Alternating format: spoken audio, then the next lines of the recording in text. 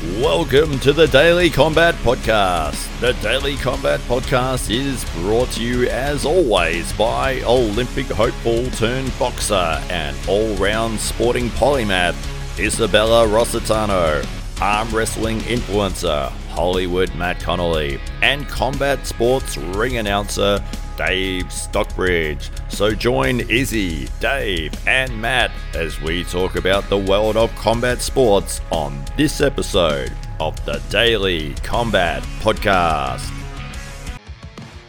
Well, welcome to a new series of the Daily Combat Podcast.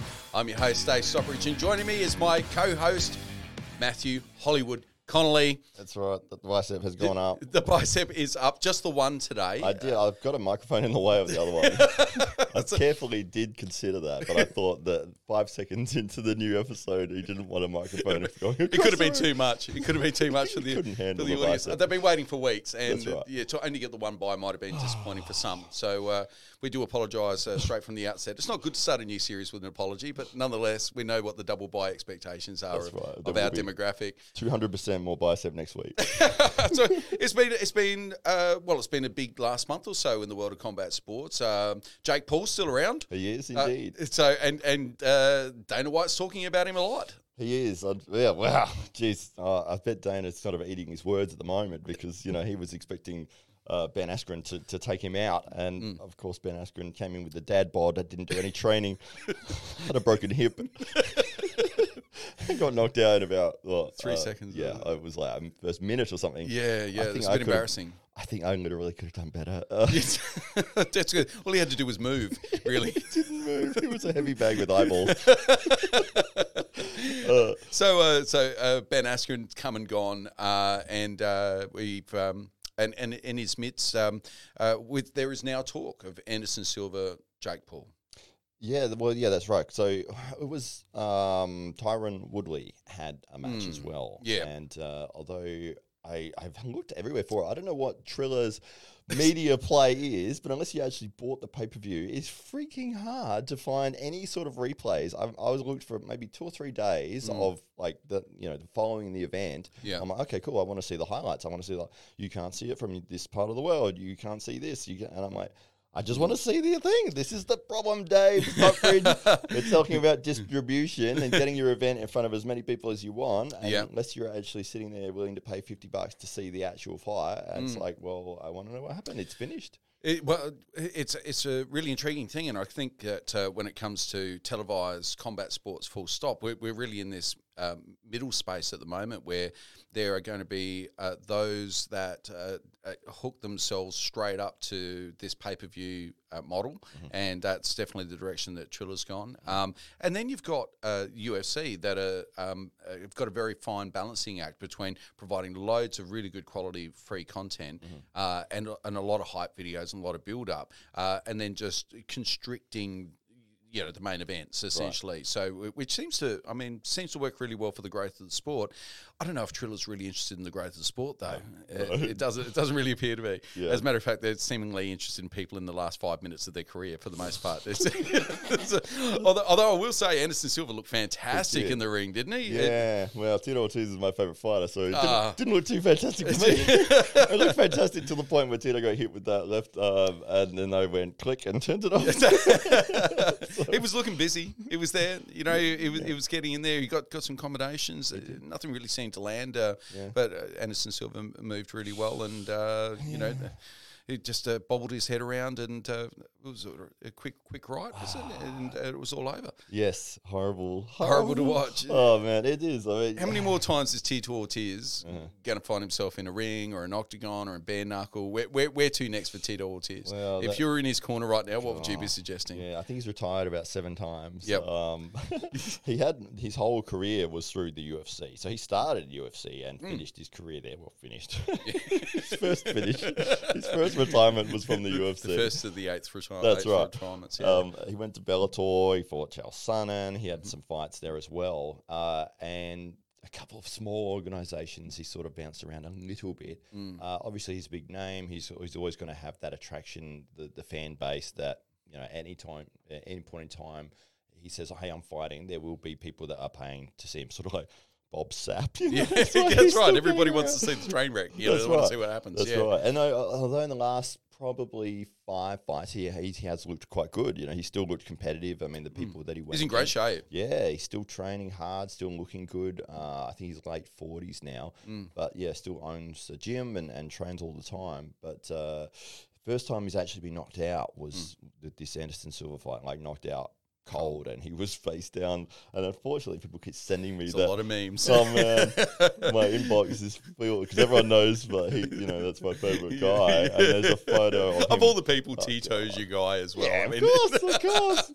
Oh man, and the photo was him face down with a smile.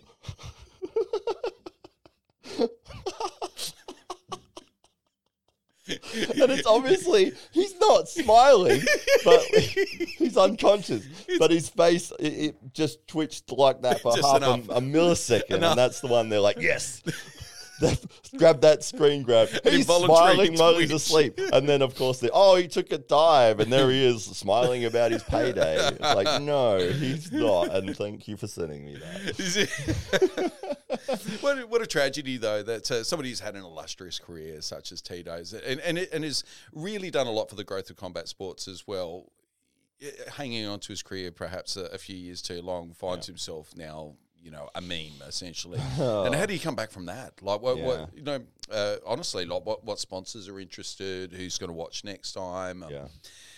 What does come next for a fighter in that position now? It's difficult. And then it answers the question as well: what would happen if Mike Tyson jumps in the ring and something similar happens? That's a good point. That's a very good point. Yeah, I mean, I don't think Evander Holyfield will ever go again, and he probably shouldn't have. He looked great, though. He did look good. Physically, he looked great. Physically good. Yeah.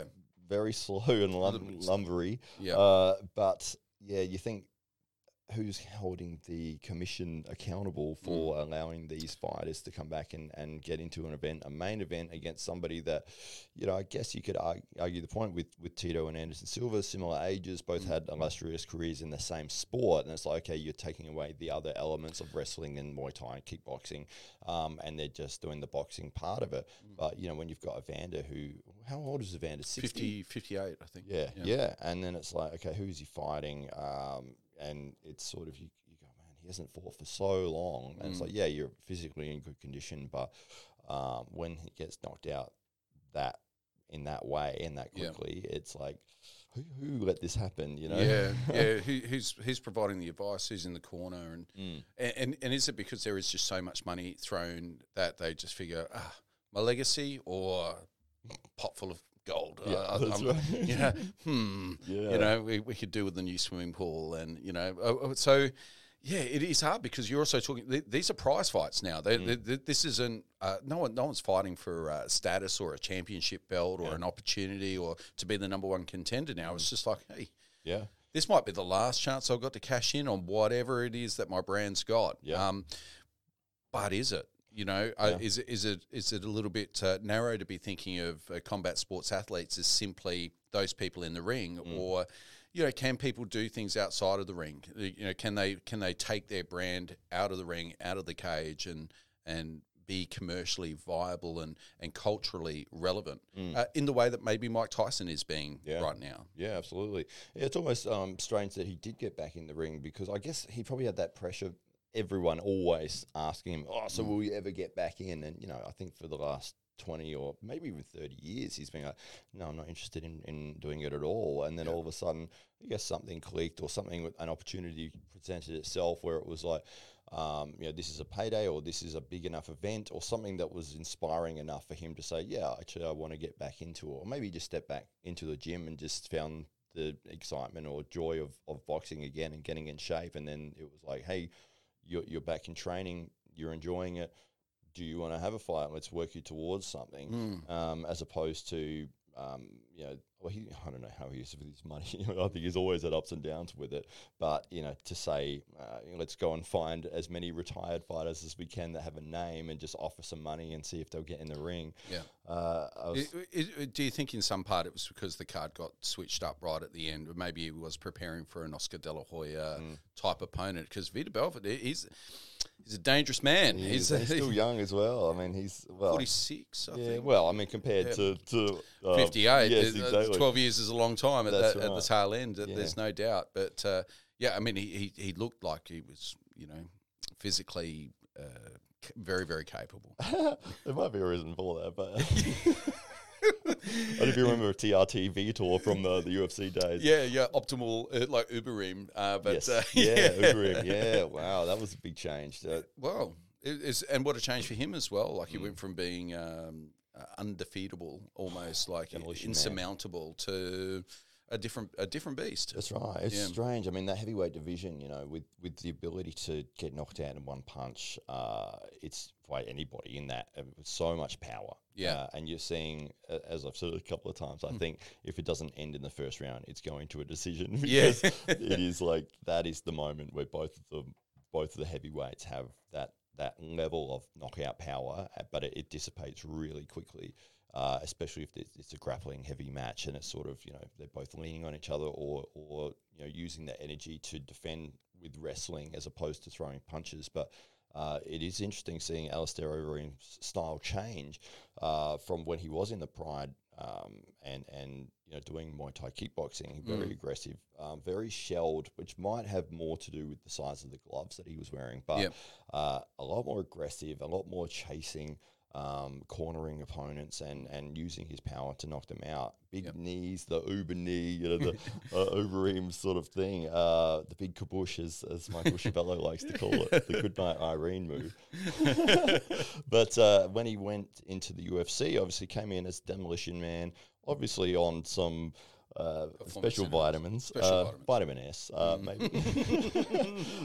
And then when they implemented the USADA drug testing protocols and they were really cracking down on it, and he did get busted for, I think it was elevated levels of testosterone. They didn't actually catch like a substance, but his levels, I think in men it's supposed to be like your range for test is like supposed to be from 1 to 6, and 6 is like extremely maximum, like very, very manly. Yeah, that's right. And most of the high level athletes are sitting around 4, and Overeem's was at 40.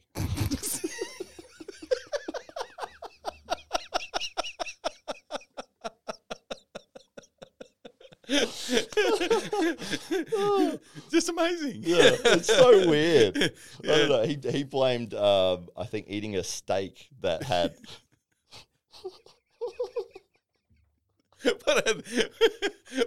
What had the cow been eating? That's right. Yeah, that's right. He found the only cow on human growth hormone. That's right. Riddled with testosterone, that cow was. Yeah. So he obviously got caught.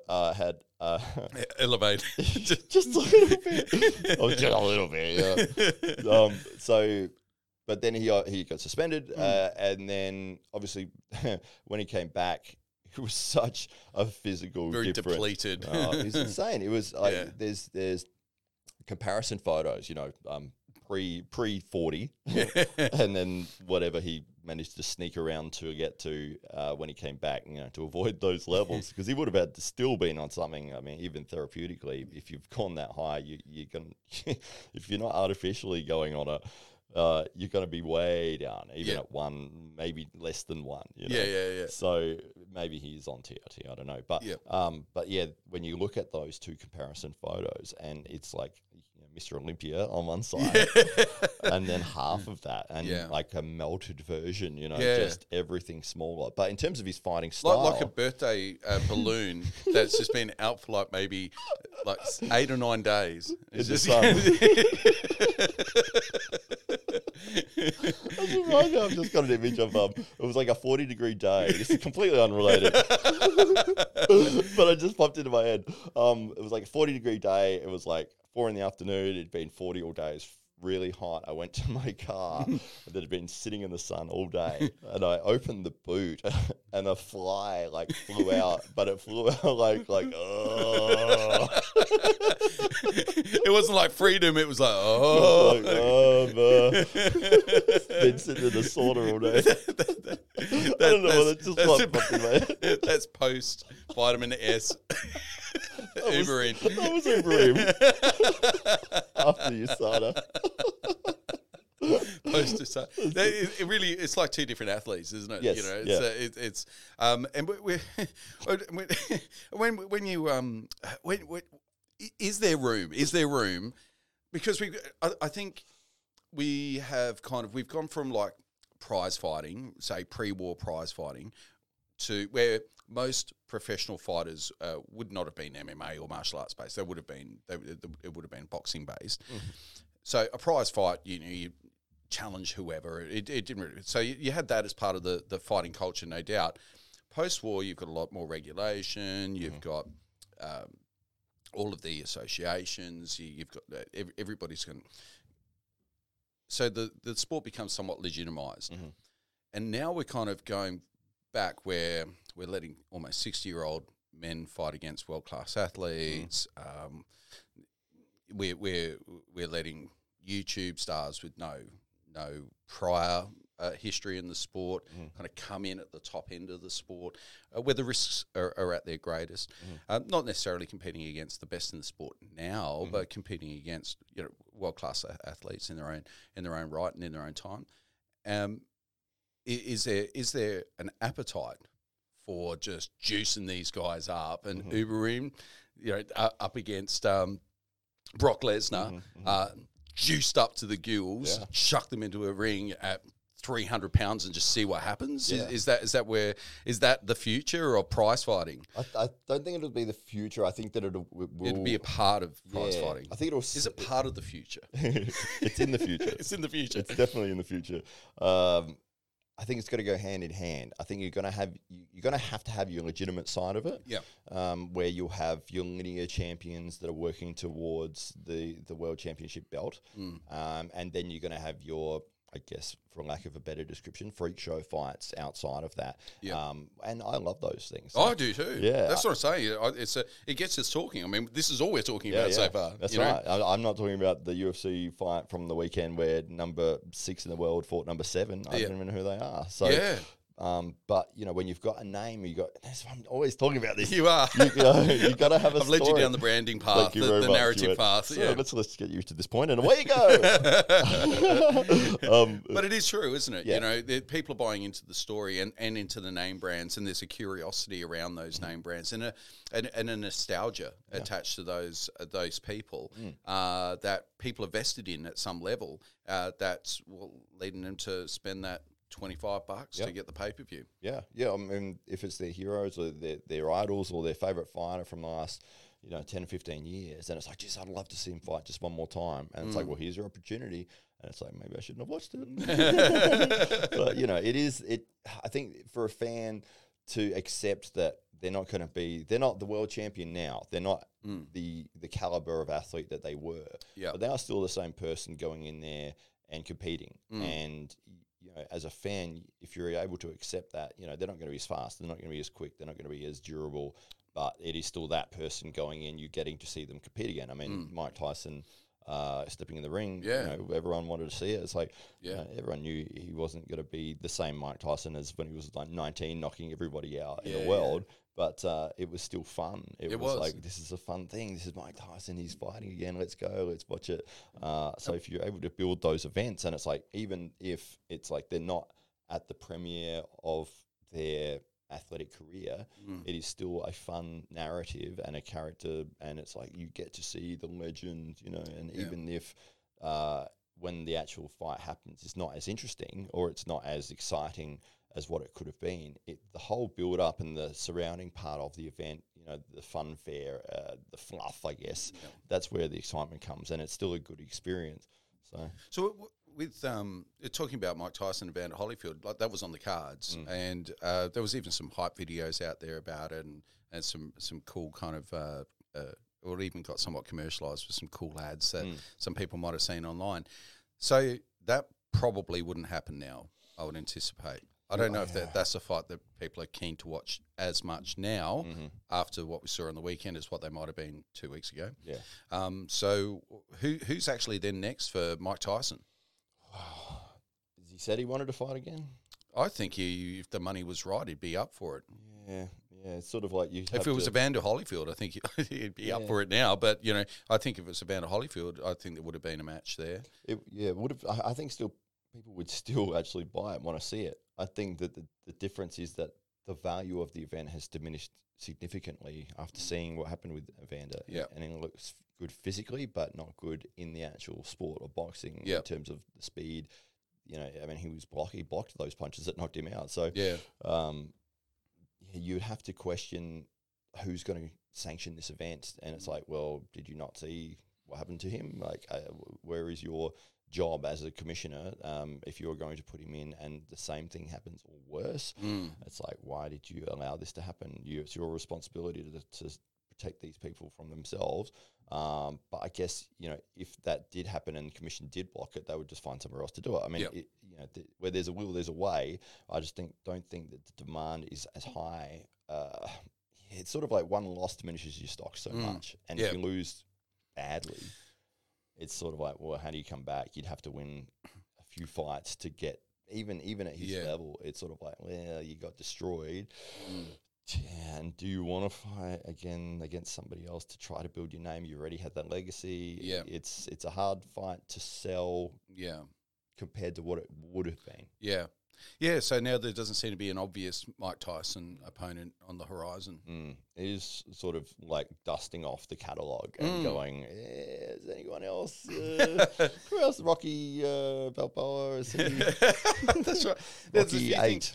We do love on the Daily Combat podcast, and that is a crossover athlete and an event. And also we love it when somebody just drops out last minute. So we, in the arm wrestling world, over our break, there was there was some interesting sequence of events that took place. So for those that haven't been following the arm wrestling world, for instance, you had the number one contender, you would say, in the Western world. That would have been Michael Todd coming up against Levin, who is a beast of a man, huge Russian guy. So and generally regarded as being number one in the world. Most people would shaved a bear. He's actually that big. And not a lot either. They just put it on like a number 4. He doesn't talk because it's only growls. He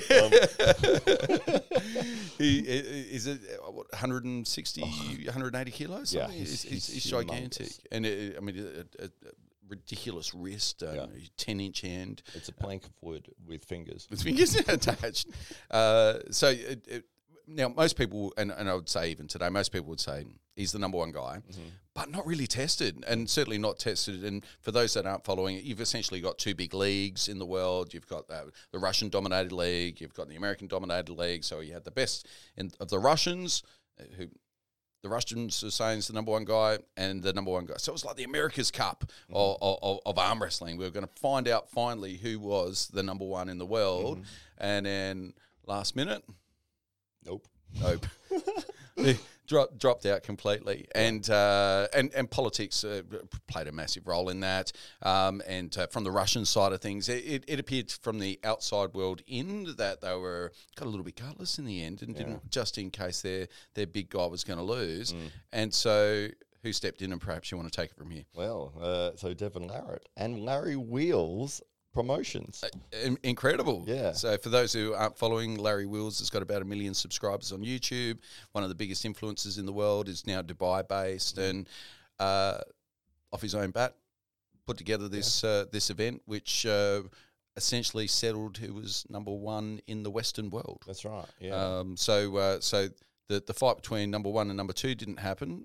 So we ended up with a fight between number 1 and number 2, maybe top 3 in the Western world, and the arm wrestling world was somewhat surprised by the result. Yeah, absolutely. So Devon Larratt is former world champion.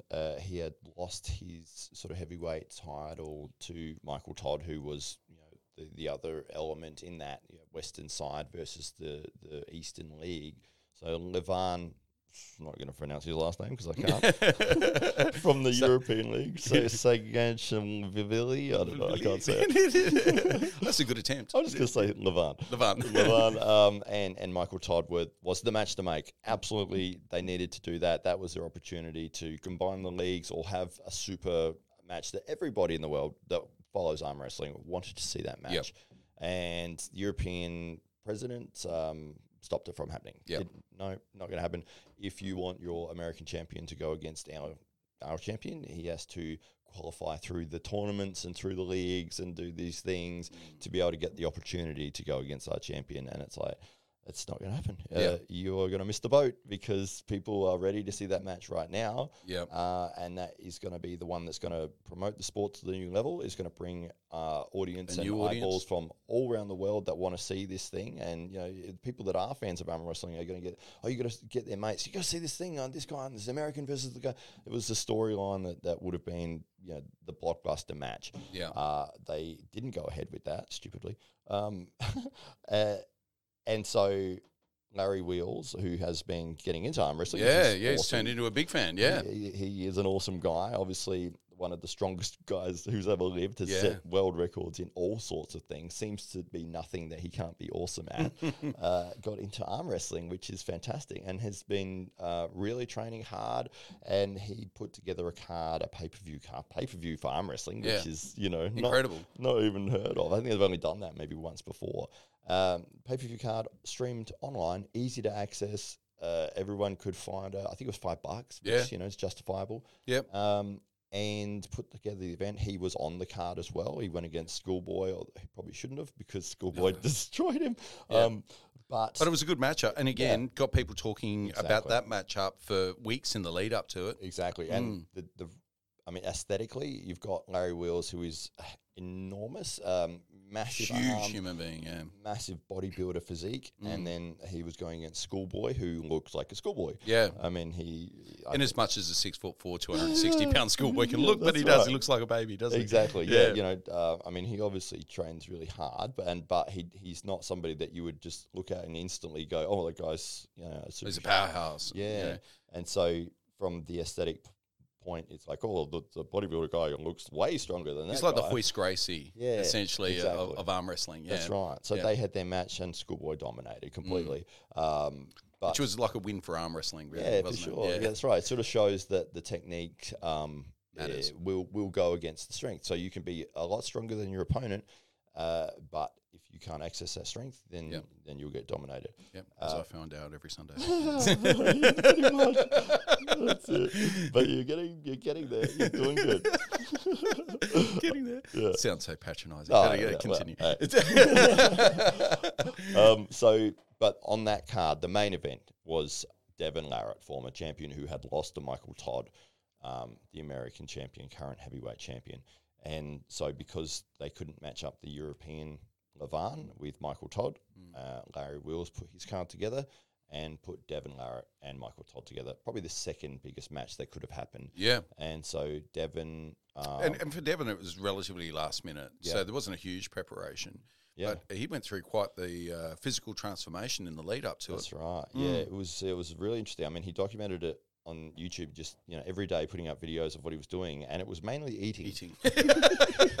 So for those that aren't familiar, Devon Larratt's a big guy. Like, he's tall, he's 6'5", thereabouts. So he's got a pretty reasonable frame, but he's not the most muscular guy in the world, is he? Like, he's got long limbs, and even though he's like definitely a powerful looking guy, he's more athletic than what you'd say bulky. I think that's fair to say. Yeah.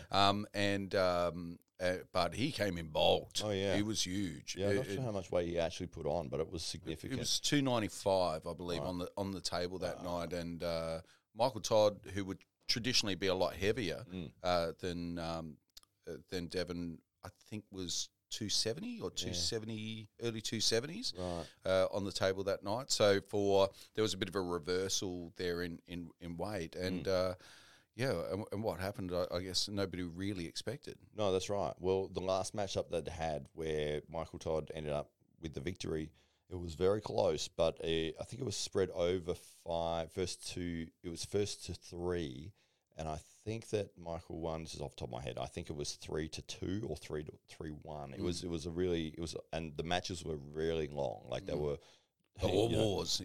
Big wars. With Michael Todd's style, he uses what we call a king's move, where his arm he's leaning which back. some people outsiders might say is cheating. Oh, yeah, without a doubt. Yeah. It's one of the controversial moves in arm wrestling, and a lot of people despise it completely You're because kind of hanging off the table. Yeah, like this, that's with your right. arm almost straight. That's right.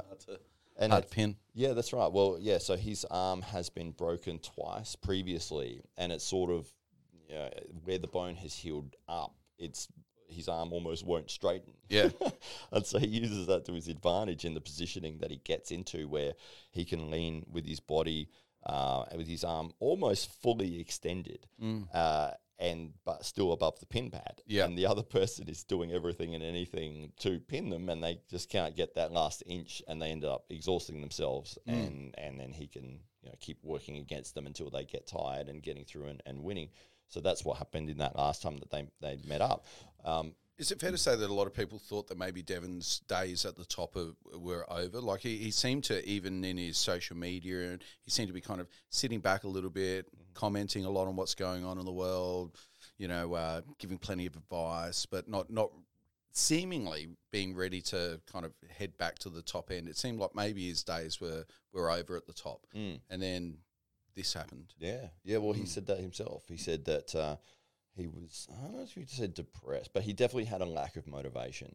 And I think losing to Michael Todd, and then with that King's move, I mean, you have to come up with a strategy to overcome it. And it's sort of like, he had with Devon, he had reached the pinnacle of his career in terms of he'd done everything. He'd been world champion. He'd been around the world and has a living as an arm wrestler. Has a YouTube channel with a big following. Yeah. And then to be beaten with the King's move, and then it's like, well, to overcome that King's move, I'm going to have to spend months to try to figure out how to do it. Do I want to invest that time to beat one guy to become the world champion again? But when the match fell apart between Michael Todd and Levan, and Larry Wills stepped up and said to Devon, hey, let's put you and Michael Todd together and put it in Dubai, and we'll stream it and it'll be a big event.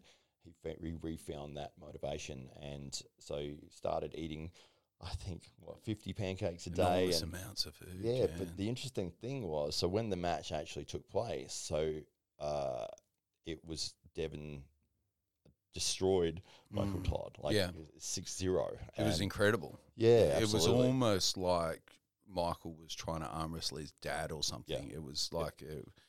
He couldn't do anything. He couldn't get to his King's move. He couldn't move any which way, and Devon completely dominated. And from an outsider's perspective, it almost looked like he was injured or like wasn't able to access his strength, or maybe had some nerve issues. But afterwards, he claimed that he was the strongest he's ever been going into that, and felt like he was as prepared as he could ever have been. That's right, and what a compliment for Devon. And the interesting thing, and this is what I love about the sport of arm wrestling, is that there's video of them after the match. They're both sitting in a couple of chairs just chatting. And I'm not sure who was filming it, but Devon was telling Michael exactly how he'd beat him, what technique he'd used, how he did it, what he trained. He said, I beat you on riser, which is where your wrist is not, your wrist is pointed more towards your face, which is what we call the rising muscle. Roman has an incredible riser. Roman. Yes. Roman's the producer. Also an arm wrestler, but has a concreting manual labour background. And you find a lot of guys that have that repetitive work or labourer sort of jobs have that really strong wrist in that rising position. And so Devon had worked in that position significantly for this matchup, because he figured out that if Michael wasn't able to get that rising spot off of the start, he wouldn't been able to get into his King's move. And so that is what he used, and that's what won him the match completely 6-0. So it is interesting with the sport of arm wrestling, where it's such a camaraderie that you can quite literally go to your opponent after you've won, and but this is what I did to win. this is what you need to work on to stop me from beating you in the future. You Yeah. never have that in any of the Yeah, sport. no, it doesn't really happen. Yeah, you can't imagine Vitor Belford having a bit of a chat with Evander Holyfield, giving him some tips on how to beat him next time. You know, that's right. Yeah, That's right. Yeah, it's like, so what I did was I punched you in the face. yeah. Don't get punched in the face. That's the you'll be way. fine. You just got to avoid it. Yeah, don't be 58 and box. There's a hint for you. Yeah, exactly. So it was a destruction. Devon won the match 6-0. The event overall, production wise, it was at a standard that could have been better, but it worked, and it went well enough that they're going to do another one. I'm not sure how much money he would have made. It would have been a significant portion, because I think it was one of the most watched arm wrestling events that's ever happened Of all time. Yeah, which is fantastic. I mean, do the same thing again. Just Great for the sport. grab the same guys. It Yeah. doesn't matter. Like, people will watch the big names. Keep throwing the big names together, and then add in. This is the way forwards. Yeah. Put your name people on the cards, main events. Have Devon go against Schoolboy. Have Michael Todd against Larry. Have just mix them back up again, and then get some more known names in there. Yeah. But by doing that and having the audience wanting to see those matches, that's where you can add in the other people and build your stars in the undercard. And it's like, well, this is the match you want to see as the headlining card, but we had this amazing undercard match we're also going to show you, and so people get to know those fighters, and then those fighters are going to be the main event next time, and then you've got a highlight reel that you can put together for advertise your next fight. So it's building that off of the event that people want to see, and that's what they missed out on with that potential with the Michael Todd and Levan match. It was like you had the opportunity there to put a fight together or an arm wrestling match together that everybody wanted to see. So everyone was going to watch that card. So you had the opportunity to put all your other Russian fighters or arm wrestlers on that card, and all your you could have had a Russia versus USA card. Would have been You would have had the attention of the arm wrestling world. Absolutely. And then because of, I can see the reasoning behind, I mean, obviously with the European League, it's like, this is our champion, this is our league, you want to come in and be part of it, then you need to work your way to the top. And that's the only way forwards for us. I think that is archaic kind of thinking. And well, it's a little bit like making, a heavyweight fighter who's already got 4 belts come over and start from the beginning again in a different federation, just because that's that federation's rules. Essentially, it's exactly what it is. That's exactly Rather than saying, oh, well, I'm the heavyweight champion here, you're the heavyweight champion there, let's go. Yeah. Which is it's a little bit sad. But Devon seems to be making a habit out of just jumping in at the last minute. So I think when we were last recording, we were talking about Eddie and Thor coming together in the ring and what that might look like. Well, it's not happening now, but Devon Larratt has jumped into the breach. And so he went through quite the transformation to get into shape to take on Michael Todd, where he looked like he put on maybe 30 kilos in a very, very short period of time. And now all of that weight's coming off as he prepares and builds up his cardio in preparation for Thor in the ring at the end of this month. I think it's this Saturday night. Is it this Saturday already? Yeah. Wow. I said so. It was a fight. Saturday night. Let's get a viewing party. Oh, that's right. It was exactly right. That's this Saturday. This Saturday at 11 p.m. local time. Is that right? Yeah, 11:30. Yeah. So Devon Larratt once again just last minute jumps in. Again, Thor looks amazing. He looks in fantastic shape. He almost it doesn't look like he'd be an open competitive bodybuilder these days. He looks like he might be in the menswear section. So he looks in incredible shape and looks like a fighter. And Devon Larratt's coming to it with a military background. It seems he's not had any competitive bouts previously. So this is once again, one of those crossover events that seems increasingly popular in the world of combat sports, which seems strange because combat sports is the most dangerous, the highest risk, greater chance of being injured permanently than in any. And yet there's Devon Larratt thinking, I'll jump in the ring with the strongest man in the world. Absolutely, yeah. Incredible. Sure. No, it says a lot about Devon Larratt, doesn't it? It does. Yeah. What an awesome guy. And if you ever watch... And he's 46 or 47 years old? Yeah, I think so. So, yeah. I mean, obviously, he's got the Special Forces background, having been in the Canadian military. And, I'm not sure how much physical... obviously crazy physical training. But in terms of combat, like boxing, I'm not sure how much of that hand-to-hand stuff that they would have specifically... It would have been a long time ago, one would imagine. Yeah, exactly. Yeah. But, when Eddie Hall got injured and stepped out of the card, you've got Devon that's... jumped up, and I would say that one of the main reasons for that is there is a viral video of Thor and Devon arm wrestling at an event. Yes. A few years ago with Devon, just pinning Thor easily. Yes.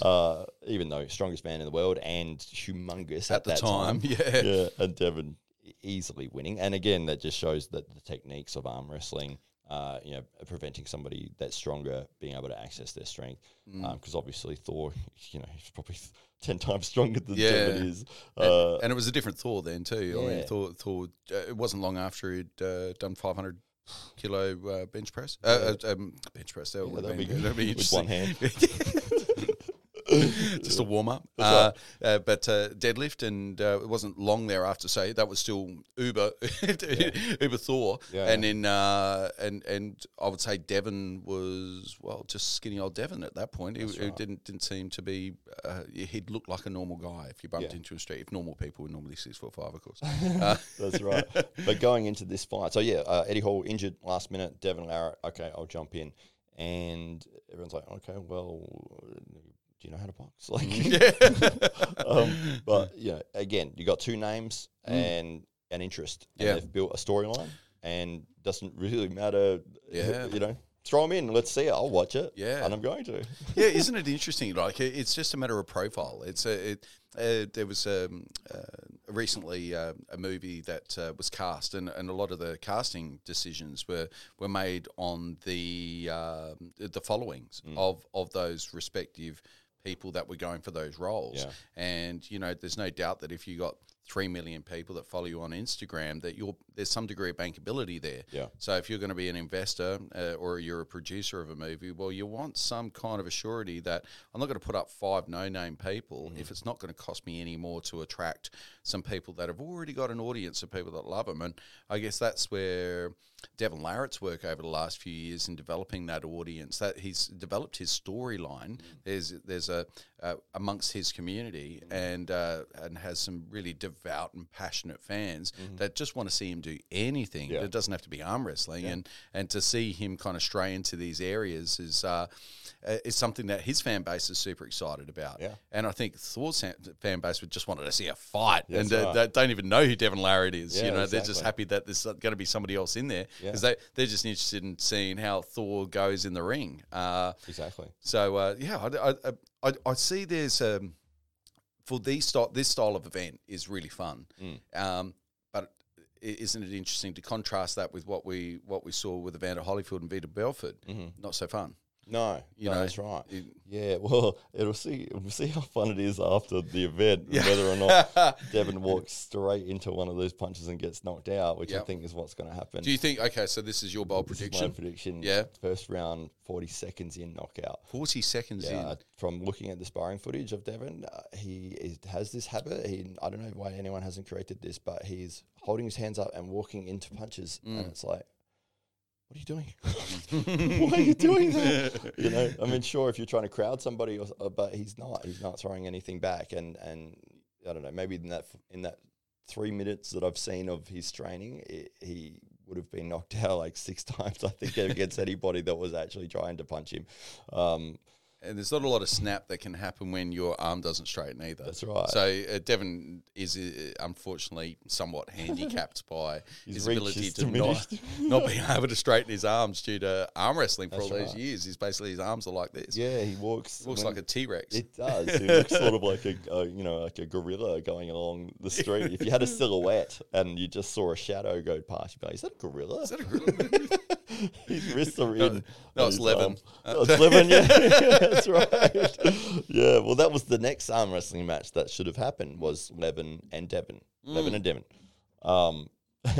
And that didn't happen. The Europeans have their own thing happening, the top 8 thing, and one of the Americans, Dave Chafee, they ended up having a match together, and Levin obviously won that 6-0 domination.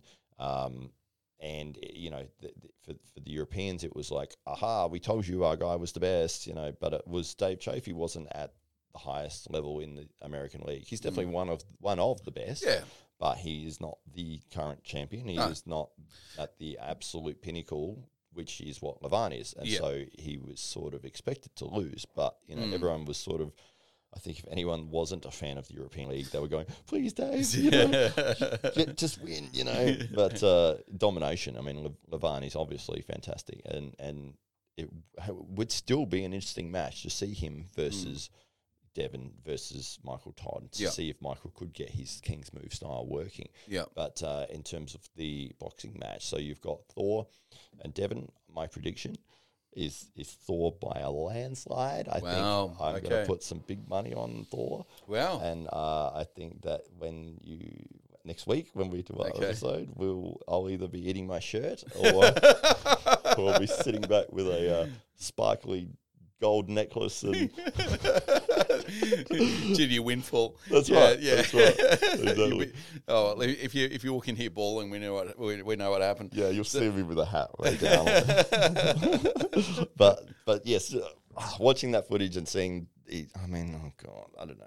It's going to be fun. Yeah, the fanfare will be fun. Yeah, the spectacle. I don't know how much fun it will be if he gets obliterated. Yeah, and they'll go, why did you let him get in there? Yeah. Well, it'd be interesting to see the extent that Thor. This is pure entertainment, essentially. I mean, there's no reputation on the line. No one's got a legacy to worry about. Neither men have fought in the ring with any type of vigor previously. So it's all just. It seems like a fun time. Yeah. So I just wonder if Thor will feel that he is in a good place and just plays it out for entertainment, perhaps. Goes a little bit light on Devon. I don't think he will. You don't think he will? You think he'd take the chance to get a good win under the lights? And I think Thor's that kind of guy where he's like, any challenge he wants to dominate it. He wants to destroy it and he wants to win. Yeah. Yeah, well, I mean, its previous bouts were largely unimpressive. So I guess he's got a point to prove there, and especially because Eddie looked really good on the bags. He's strong. He's got a lot of snap there, and he's strong, and he moves well, and he's definitely got a fighter's background. So it'd be interesting to see whether this is a stepping stone for Thor or whether this is the last time you ever see him in the ring. If he loses, that'll be it. I mean, he can't make the Eddie Hall match up after. No. So Eddie's probably sitting there going, please, Thor, win. Yeah. Even though he probably doesn't like it. It's a big payday on the end for both of those guys, isn't it? That's a huge one. It would destroy the match. If Devon comes in and wins, it's like, okay, Eddie, I guess you're going against Devon now. Yeah, and then it's Devon and Levin in the ring. Yeah, that's right. That's how we sort that one out. Sorry, Devon, you're now a boxer. Yeah, that's right. Well, the greatest arm wrestler of all time, before we get off of arm wrestling, just jump back on the tables. Not a lot of training, apparently. Just very minimal preparation, and found himself on the tables with Chance Shaw, who's a great young up-and-coming super heavyweight. In America, he's ranked in the top 10 and a very impressive young man, and got taught a lesson. Yeah, that's by right. a 60-year-old man. That's right. The greatest of all time. Exactly, yeah. There's not too many combat sports where the greatest of all time can come back at 60, as we learned with Vander Holyfield, and essentially be very authoritative on the table. So yes, John Brzenk is who you're referencing. What did I call You him? didn't say his name at all. Oh, did I not? You were talking about this mystical figure, the greatest of all time. The greatest of all time. The perfect storm. The guy whose name I can't remember. He's got skin and wears clothes, breathes air. He's been known. Yeah. He's been known to do those things. Yeah, so coming back, John Brzenk, greatest arm wrestler of all time, although he hates to be called that. Because if anyone introduces him as that, and he walks out and loses. It's like, oh, so you're the greatest, though. Well, maybe you need to change your name. Yeah. No, but yes, dominated for, I think, 25 years. He was unbeaten or something. Yeah. And had retired maybe the last 5 years and dabbled in a little bit, see some training footage, or somebody that had a bit of celebrity status might come and some arm wrestlers would do a little bit of training with him, or he'd be at an event or something like that. So sort of still in the realm, but recently was like, okay, I'm actually going to do it. I'm going to get back in. And he went and did a tournament, dominated the tournament, won first place easily, and then had a super match with, as you said, one of the up-and-comers, Chance Shaw, and dominated that match as well. So there are some interesting matches for John, and I don't see him going through at that same absolute highest level, and beating the current world champions and that sort of thing. Yeah. But like with the other events we were just talking about, there are a lot of fun matches to see, and a lot of potentials where it's like you've got somebody who is a young up-and-comer. It's like, well, let's see how John goes against them, or here's another guy of that similar era that has a name that John could go against, and people will watch John arm wrestle no matter who. Yeah, exactly right. Arm wrestle his nana, and I would watch it. Yes, So that ability to have that built-in audience, and then put him on anywhere, and people will watch, has a lot of value to setting up an event. Yeah. Yeah, well, I think John Brzenk would be the least commercial, greatest of all time athlete of all time. In that he's, a lot of people outside of sport have no idea who he is, but even within the sport, he's really low key. He doesn't have a YouTube channel, or he might have just started a YouTube channel just recently. He's not crying out for attention. He's not. He's just so under the radar. With the man with the greatest legacy, and with the most to probably share in the sport. So it's interesting to now see that maybe in a social media sense, the giant has been awoken, and we might see a lot more from John. But also, how good would that be for arm wrestling? Yeah, for sure. I think that's a wonderful thing that more people see more of him. That's right. Well, it's the same with Ryan Bowen, one of the biggest. Was one of the best arm wrestlers in the country. There he is. And he was on our podcast, episode doesn't say 7, I think. 7. And he was talking about, because he does a podcast with John, and obviously John Brzenk is everybody's hero in the arm wrestling world. And Ryan wants to give back. He recognises that John has been the absolute champion for so long, but because arm wrestling is still underground, the money side of it isn't there yet. I believe that in the next 5 to 10 years that it will starting to rise, and people are making full-time careers from it, and potential big paydays and that sort of thing. But John missed out on that time, even though he was so dominant. So Ryan wanting to allow anything that he makes or does, and supporting John to get him to that level where he can start. Where he can earn a living out of the sport that he's given so much to. That's right, exactly. And to benefit him in any way, which is awesome of Ryan, and great for John as well, because the world loves him and wants to see him do well continually. And anybody who watches arm wrestling or has seen any sort of arm wrestling will discover John Brasink in there somewhere. Yeah. And go, okay, well, this guy, and it leads you to John Brasink. All roads lead to John Brasink. Yeah, he beats everybody. So yeah, to see him be able to sort of not cash in, but to get a reward for that, even if it's now after the fact. Yeah, it's like, hey, here's an opportunity. The sport has grown, but we still want you to be part of it, and we want you to benefit from that growth. Yeah. Yeah, and locally in arm wrestling, before we get off topic, that man right there against Lachlan Adair coming up to essentially determine who the number one is in Australia now.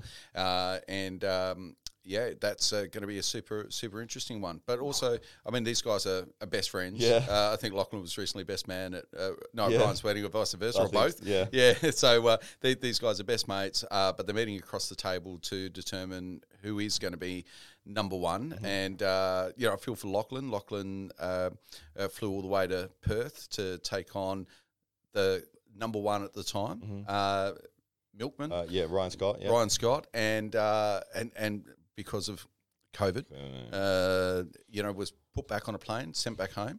Yep. And Ryan, who just happened to get there within the specific window, stepped in his place, took out the number one positioning in completely unprepared, but nonetheless in quite a dominating way. And then and people had just been watching Ryan and Lachlan on the practice table, seeing how much stronger Lachlan was at the time. Yeah. But we saw a bit of a form reversal just recently, as Ryan has been preparing for a bout in New Zealand against a super heavyweight who'd be 50 or 60 kilos heavier than him, just a beast of a man. Yeah.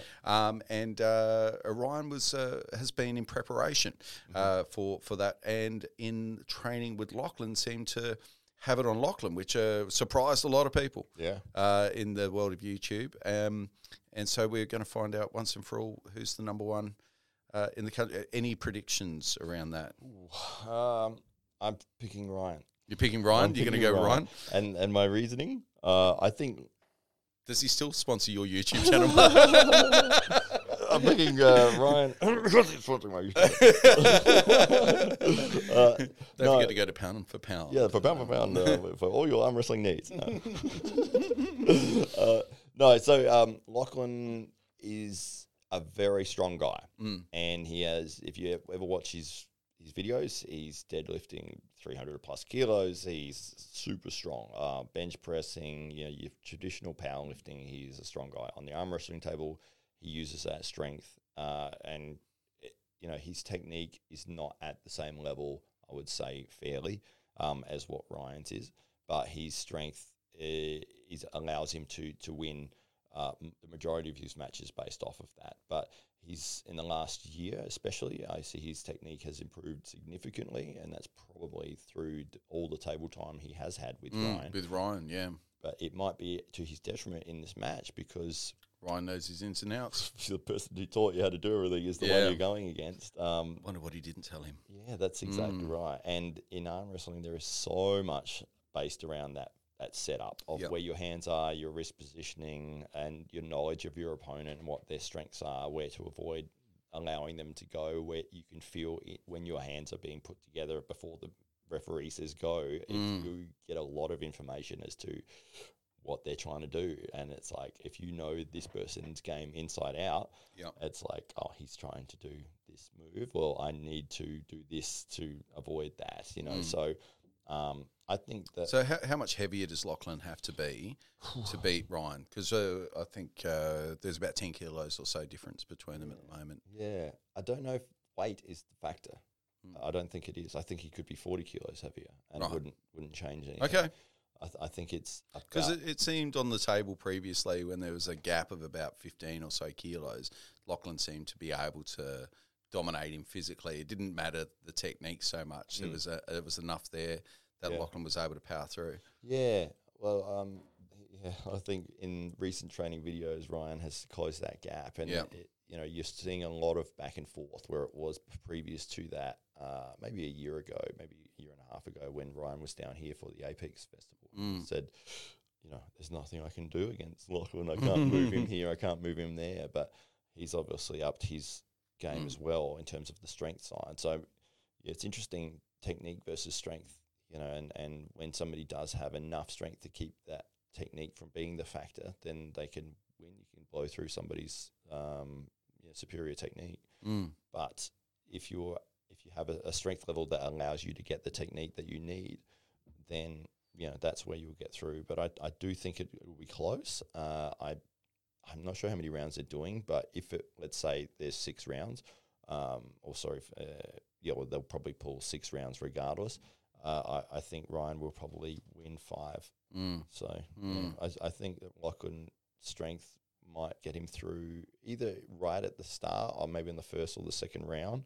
But I think the technique that Ryan Bowen and the setup knowledge that he has will probably get him the victory.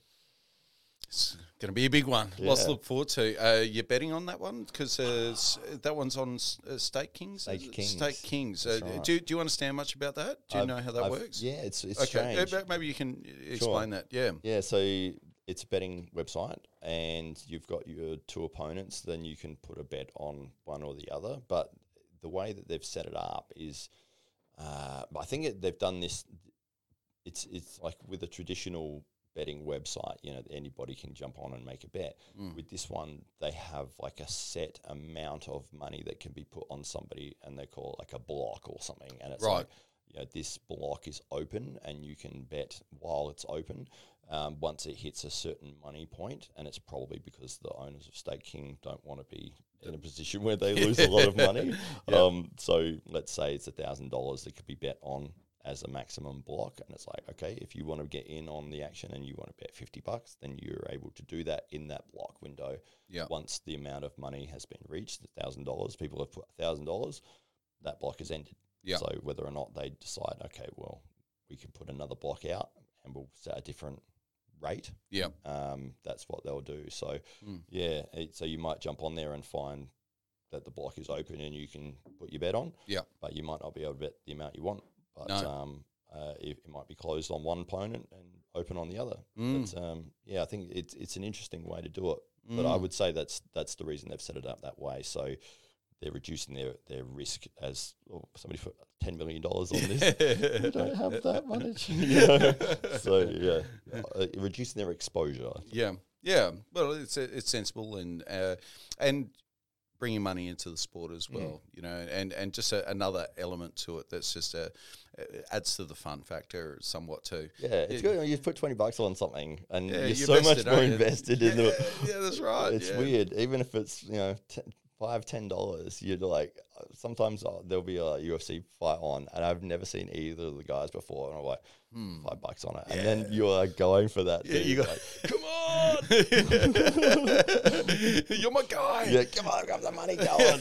I'm gonna win $2.60 if you win.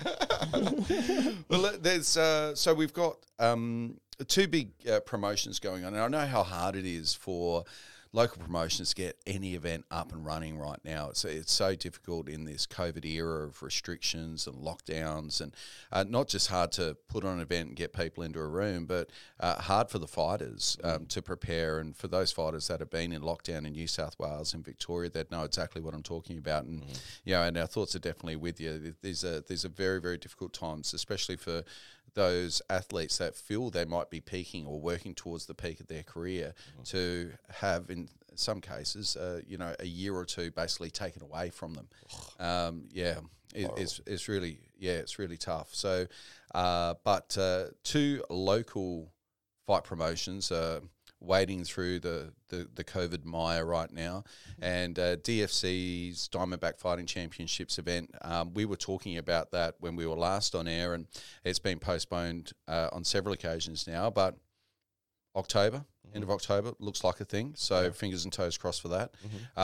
And we've got Pride Fight Championship, Fight Series, taking place October long weekend here in Adelaide as well. A huge card, a lot of local talent. I keep saying, because one of Connelly Angel is running the event, putting it together. One of her trainers comes through, trains at my gym, and every time she comes in the morning, I'm like, You got 19 fights happening on that card? 19 fights. 19. I'm like, what time is it starting? She's like, 5 o'clock. I'm like, it's going to end 5 at o'clock like in the morning. Yeah, exactly. It's got to end at 5 o'clock in the morning. Yeah, it's like telethon, but with kicks and punches. That's right.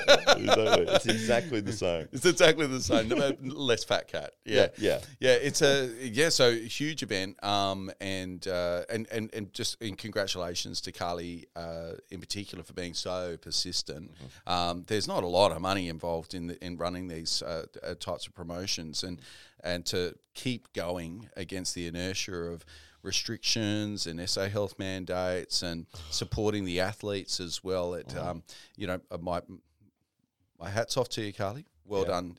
And we're really looking forward to it. So we'll be down there on the October long weekend supporting the event. So you should do the same. If you haven't already got your tickets, head over to pridefightseries.com.au and secure your tickets now. There's still a few left, but of course all access is restricted thanks to COVID. So make sure you get a good ticket now. It's 999 tickets available maximum, and from what the trainer was telling me, that they have all the people who previously bought their tickets for the event that's been postponed. Yep, no one's returned. So excellent. That's everyone a really wants supportive to see community. this, and no one's like, okay, we'll give my ticket back. So there might be limited supply. So if you're interested, it's Muay Thai. So 19 fights, a lot of local fighters, but there is a significant amount of interstate fighters coming along.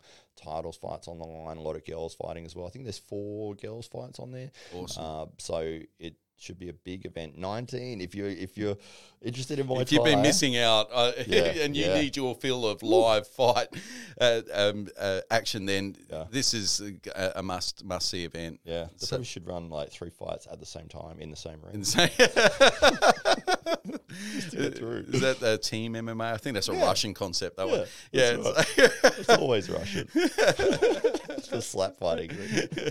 So if you haven't already got your tickets, make your way straight over to the website now, pridefightseries.com.au. Get your tickets now, support local combat sports. And for now, I think that's it from us. So thank you so much for joining us again. Thanks for waiting as we got this beautiful studio all built out. Thanks to Roman for his persistence on the technology side of things over the last few days. But he's been here since 9:30 this morning getting this all set up so that we look as good as what we do. So if we don't look that good, it's Roman's fault.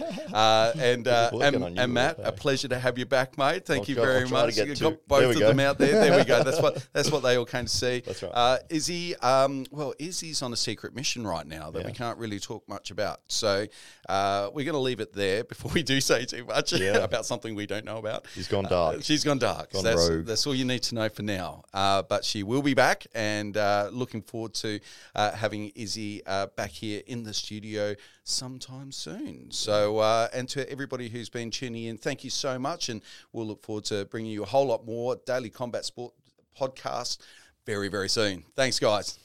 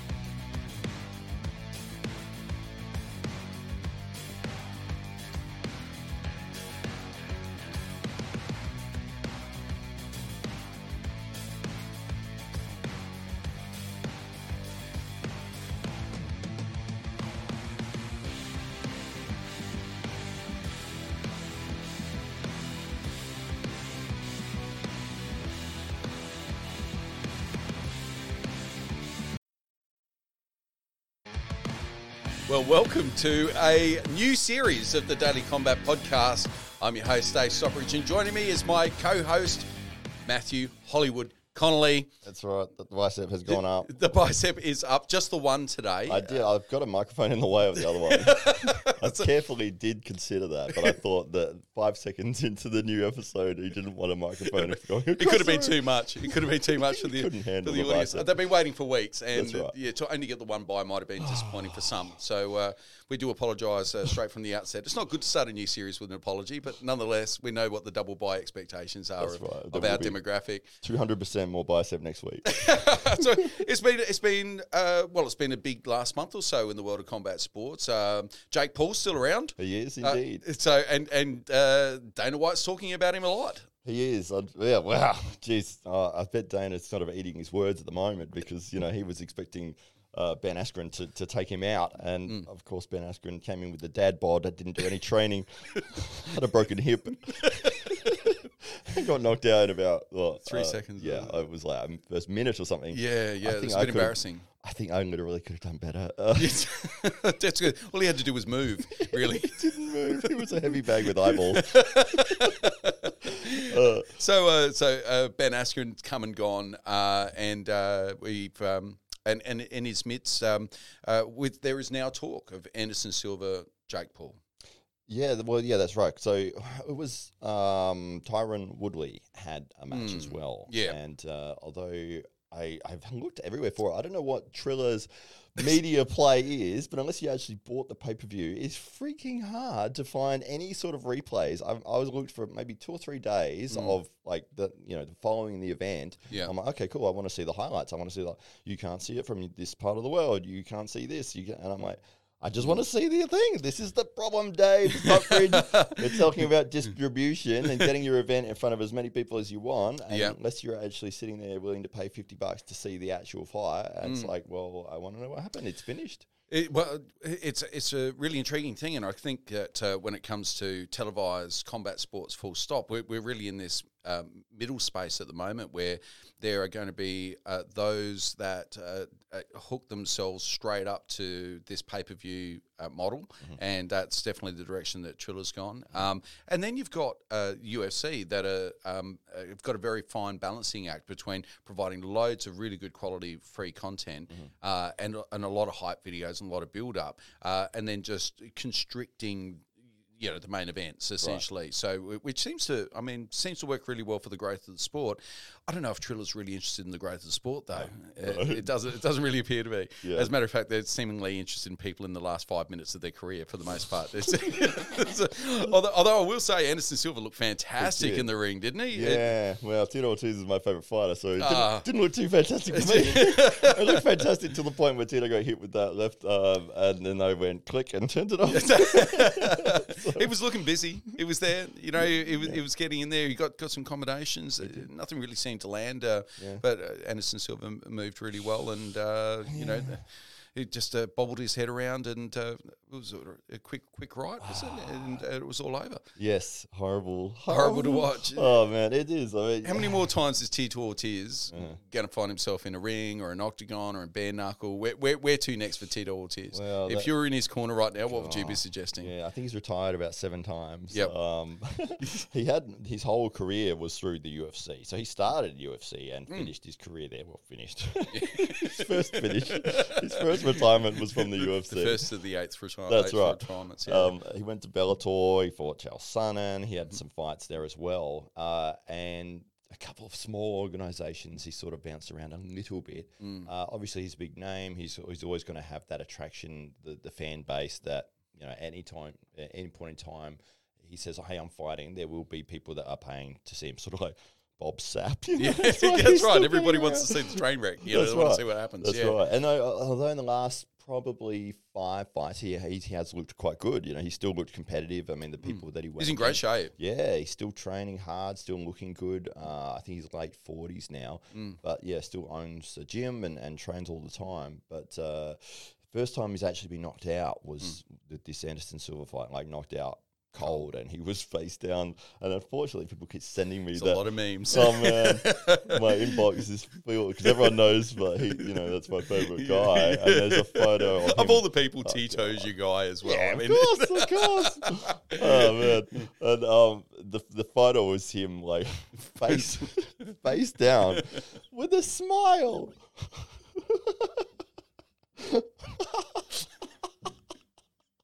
And it's obviously he's not smiling, but he's unconscious. But his face it just twitched like that for Just half enough. a millisecond, Enough. and that's the one they're like, yes. Grab that screen grab. He's involuntary smiling while he's twitch. asleep. And then, of course, he took a dive, and there he is smiling about his payday. It's like, no, he's not. And thank you for sending me that. Is it? What a tragedy, though, that somebody who's had an illustrious career such as Tito's and has really done a lot for the growth of combat sports as well, hanging on to his career perhaps a few years too long, finds himself now, a meme essentially. And how do you come back from that? Like, honestly, like what sponsors are interested? Who's going to watch next time? What does come next for a fighter in that position now? It's difficult. And then it answers the question as well, what would happen if Mike Tyson jumps in the ring and something similar happens? That's a good point. That's a very good point. Yeah, I mean, I don't think Evander Holyfield will ever go again, and he probably shouldn't have. He looked great, though. He did look good. Physically, he looked great. Physically good. Yeah.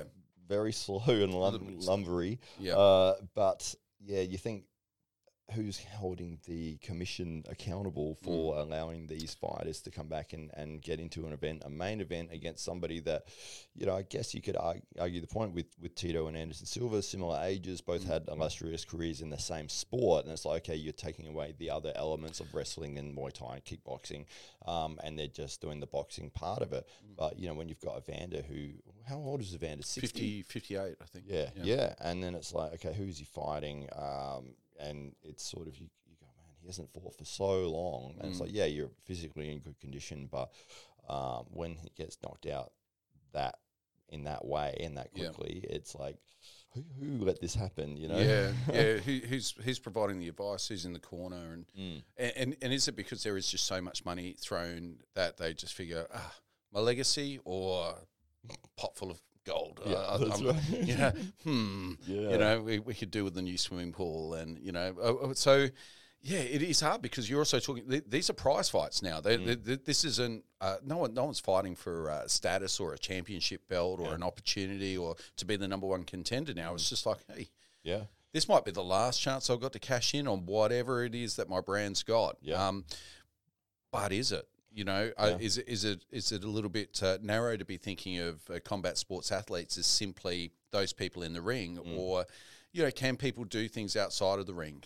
Can they take their brand out of the ring, out of the cage, and be commercially viable and culturally relevant in the way that maybe Mike Tyson is being right now? Yeah, absolutely. Yeah, it's almost strange that he did get back in the ring because I guess he probably had that pressure. Everyone always asking him, so will you ever get back in? And, I think for the last 20 or maybe even 30 years, he's been like, no, I'm not interested in doing it at all. And then all of a sudden, I guess something clicked or an opportunity presented itself where it was like, this is a payday or this is a big enough event or something that was inspiring enough for him to say, yeah, actually, I want to get back into it. Or maybe just step back into the gym and just found the excitement or joy of boxing again and getting in shape. And then it was like, hey, you're back in training, you're enjoying it. Do you want to have a fight? Let's work you towards something, as opposed to, I don't know how he is with his money. I think he's always had ups and downs with it. But, to say, let's go and find as many retired fighters as we can that have a name and just offer some money and see if they'll get in the ring. Yeah.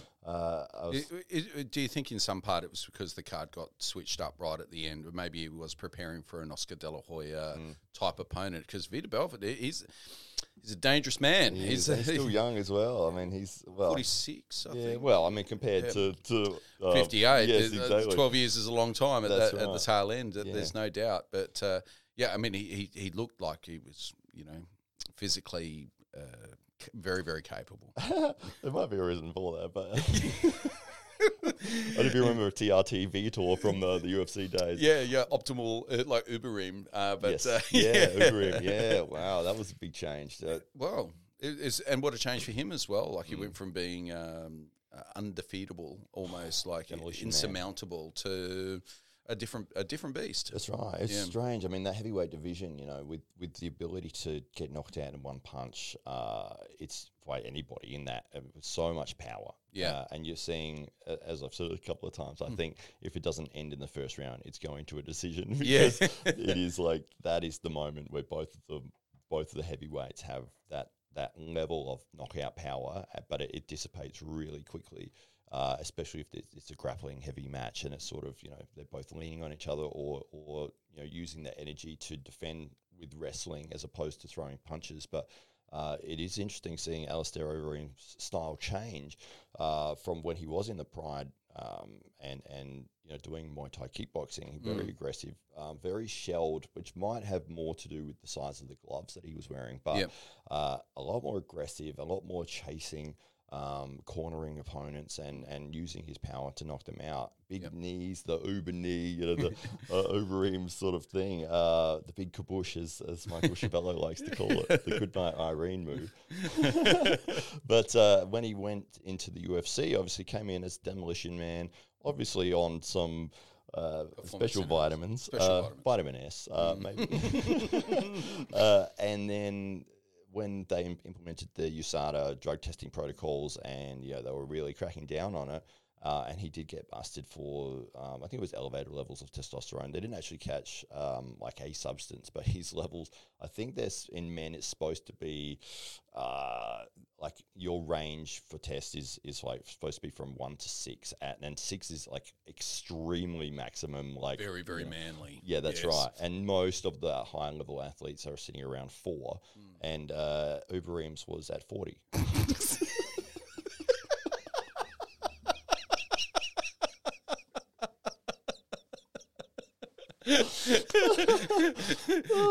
Just amazing. Yeah, it's so weird. I don't know. He blamed, I think, eating a steak that had.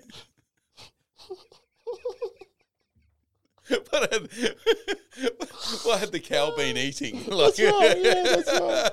He found the only cow on human growth hormone. That's right. Riddled with testosterone, that cow was. Yeah. So he obviously got caught. Had elevated just a little bit. Oh, just a little bit. Yeah. But then he got suspended, and then obviously when he came back, it was such a physical very difference. Depleted. It's insane. It was like there's comparison photos, pre 40, and then whatever he managed to sneak around to get to when he came back, to avoid those levels, because he would have had to still been on something. I mean, even therapeutically, if you've gone that high, you can if you're not artificially going on a you're going to be way down, even at 1, maybe less than 1. Yeah. So maybe he's on TRT, I don't know. But yeah, when you look at those two comparison photos, and it's like Mr. Olympia on one side, and then half of that, and like a melted version, just everything smaller. But in terms of his fighting style, like a birthday balloon that's just been out for like maybe like 8 or 9 days. It's just I've just got an image of it was like a 40-degree day. This is completely unrelated, but it just popped into my head. It was like a 40-degree day. It was like 4 in the afternoon. It'd been 40 all day. It's really hot. I went to my car that had been sitting in the sun all day, and I opened the boot, and a fly like flew out, but it flew out like oh. It wasn't like freedom. It was like oh, been sitting in the sauna all day. I don't know what it just popped in my head. That's post vitamin S. Uberim. That was Uberim. After USADA. Post USADA. It really, it's like two different athletes, isn't it? Yes, it's and when you is there room? Is there room? Because I think we've gone from like prize fighting, say pre-war prize fighting, to where most professional fighters would not have been MMA or martial arts based. It would have been boxing based. So a prize fight, you challenge whoever. It didn't really, so you had that as part of the fighting culture, no doubt. Post-war, you've got a lot more regulation. You've got all of the associations. You've got everybody's going. So the sport becomes somewhat legitimized, and now we're kind of going back where we're letting almost 60-year-old men fight against world-class athletes. We're letting YouTube stars with no prior history in the sport kind of come in at the top end of the sport, where the risks are at their greatest. Not necessarily competing against the best in the sport now, but competing against world-class athletes in their own right and in their own time. Is there an appetite for just juicing these guys up and Ubering, up against Brock Lesnar, juiced up to the gills, chuck them into a ring at 300 pounds and just see what happens? Yeah. Is that the future of prize fighting? I don't think it'll be the future. I think that it'll be a part of prize fighting. I think it'll. Is it part of the future? It's in the future. It's in the future. It's definitely in the future. I think it's got to go hand in hand. I think you're gonna have to have your legitimate side of it. Yeah. Where you'll have your linear champions that are working towards the world championship belt, and then you're gonna have your, I guess, for lack of a better description, freak show fights outside of that. Yeah. And I love those things. So, I do too. Yeah. That's what I'm saying. It gets us talking. I mean, this is all we're talking about so far. That's right. I'm not talking about the UFC fight from the weekend where number 6 in the world fought number 7. I don't even know who they are. So, but when you've got a name, I'm always talking about this. You are. You got to have a story. I've led you down the branding path, the narrative path. So let's get you to this point, and away you go. But it is true, isn't it? Yeah. People are buying into the story and into the name brands, and there's a curiosity around those name brands and a nostalgia attached to those people that people are vested in at some level. That's leading them to spend that $25 to get the pay-per-view. Yeah. I mean, if it's their heroes or their idols or their favourite fighter from the last 10 or 15 years, and it's like, geez, I'd love to see him fight just one more time. And it's like, well, here's your opportunity. And it's like, maybe I shouldn't have watched it.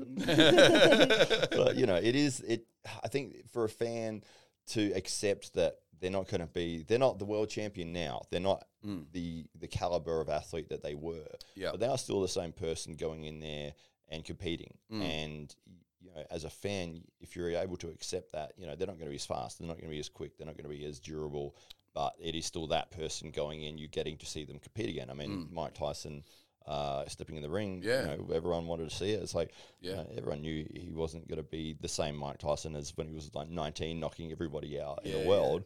But it was still fun. It was like, this is a fun thing. This is Mike Tyson. He's fighting again. Let's go. Let's watch it.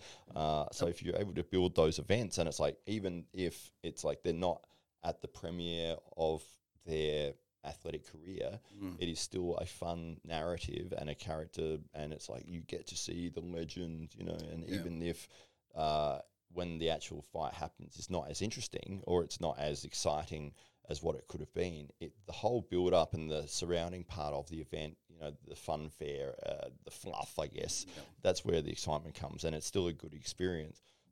So with talking about Mike Tyson and Evander Holyfield, like that was on the cards, and there was even some hype videos out there about it, and some cool kind of, or even got somewhat commercialised with some cool ads that some people might have seen online. So that probably wouldn't happen now, I would anticipate. I don't know if that's a fight that people are keen to watch as much now after what we saw on the weekend as what they might have been 2 weeks ago. Yeah. So who's actually then next for Mike Tyson? He said he wanted to fight again? I think if the money was right, he'd be up for it. Yeah.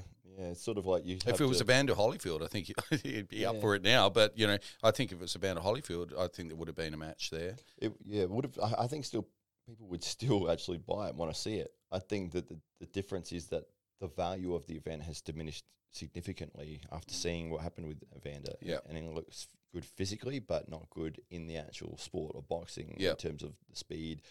I mean, he blocked those punches that knocked him out. So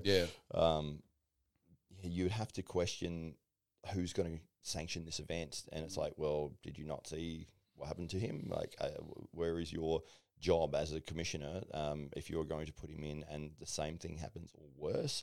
It's like, why did you allow this to happen? It's your responsibility to protect these people from themselves. But I guess, if that did happen and the commission did block it, they would just find somewhere else to do it. I mean, where there's a will, there's a way. I just don't think that the demand is as high. It's sort of like one loss diminishes your stock so much. And if you lose badly, it's sort of like, well, how do you come back? You'd have to win a few fights to get, even at his level, it's sort of like, well, you got destroyed. And do you want to fight again against somebody else to try to build your name? You already had that legacy. Yeah. It's a hard fight to sell compared to what it would have been. Yeah. Yeah, so now there doesn't seem to be an obvious Mike Tyson opponent on the horizon. It is sort of like dusting off the catalogue and going, is anyone else? Who else? Rocky Balboa? Is he? That's right. Rocky 8. We do love on the Daily Combat podcast, and that is a crossover athlete and an event.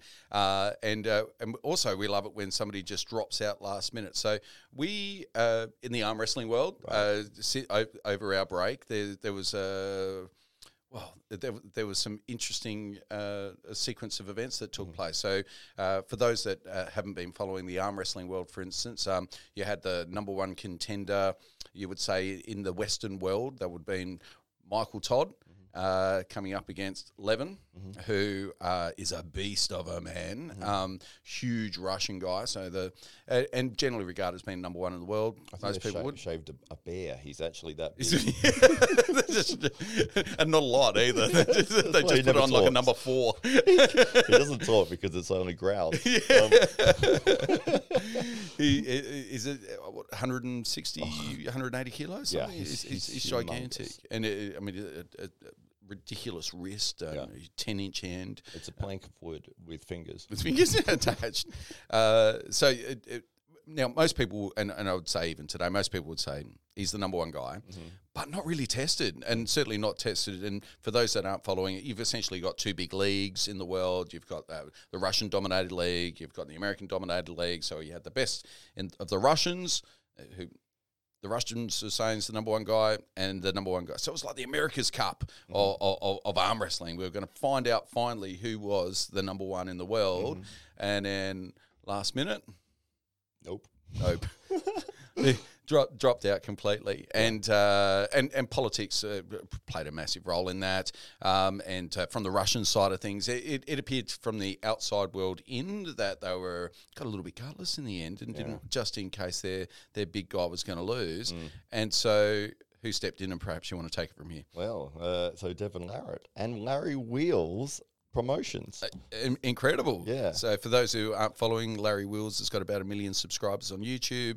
One of the biggest influencers in the world, is now Dubai-based, and off his own bat, put together this event, which essentially settled who was number one in the Western world. That's right. Yeah. So the fight between number 1 and number 2 didn't happen.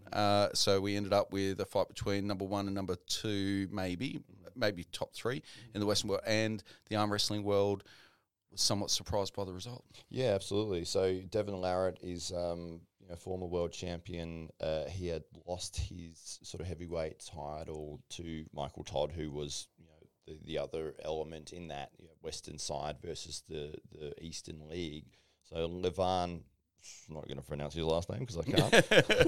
From the European League, so Saganchvili. I don't know. I can't say it. That's a good attempt. I'm just going to say Levan. And Michael Todd was the match to make. Absolutely, they needed to do that. That was their opportunity to combine the leagues or have a super match that everybody in the world that follows arm wrestling wanted to see that match. Yep.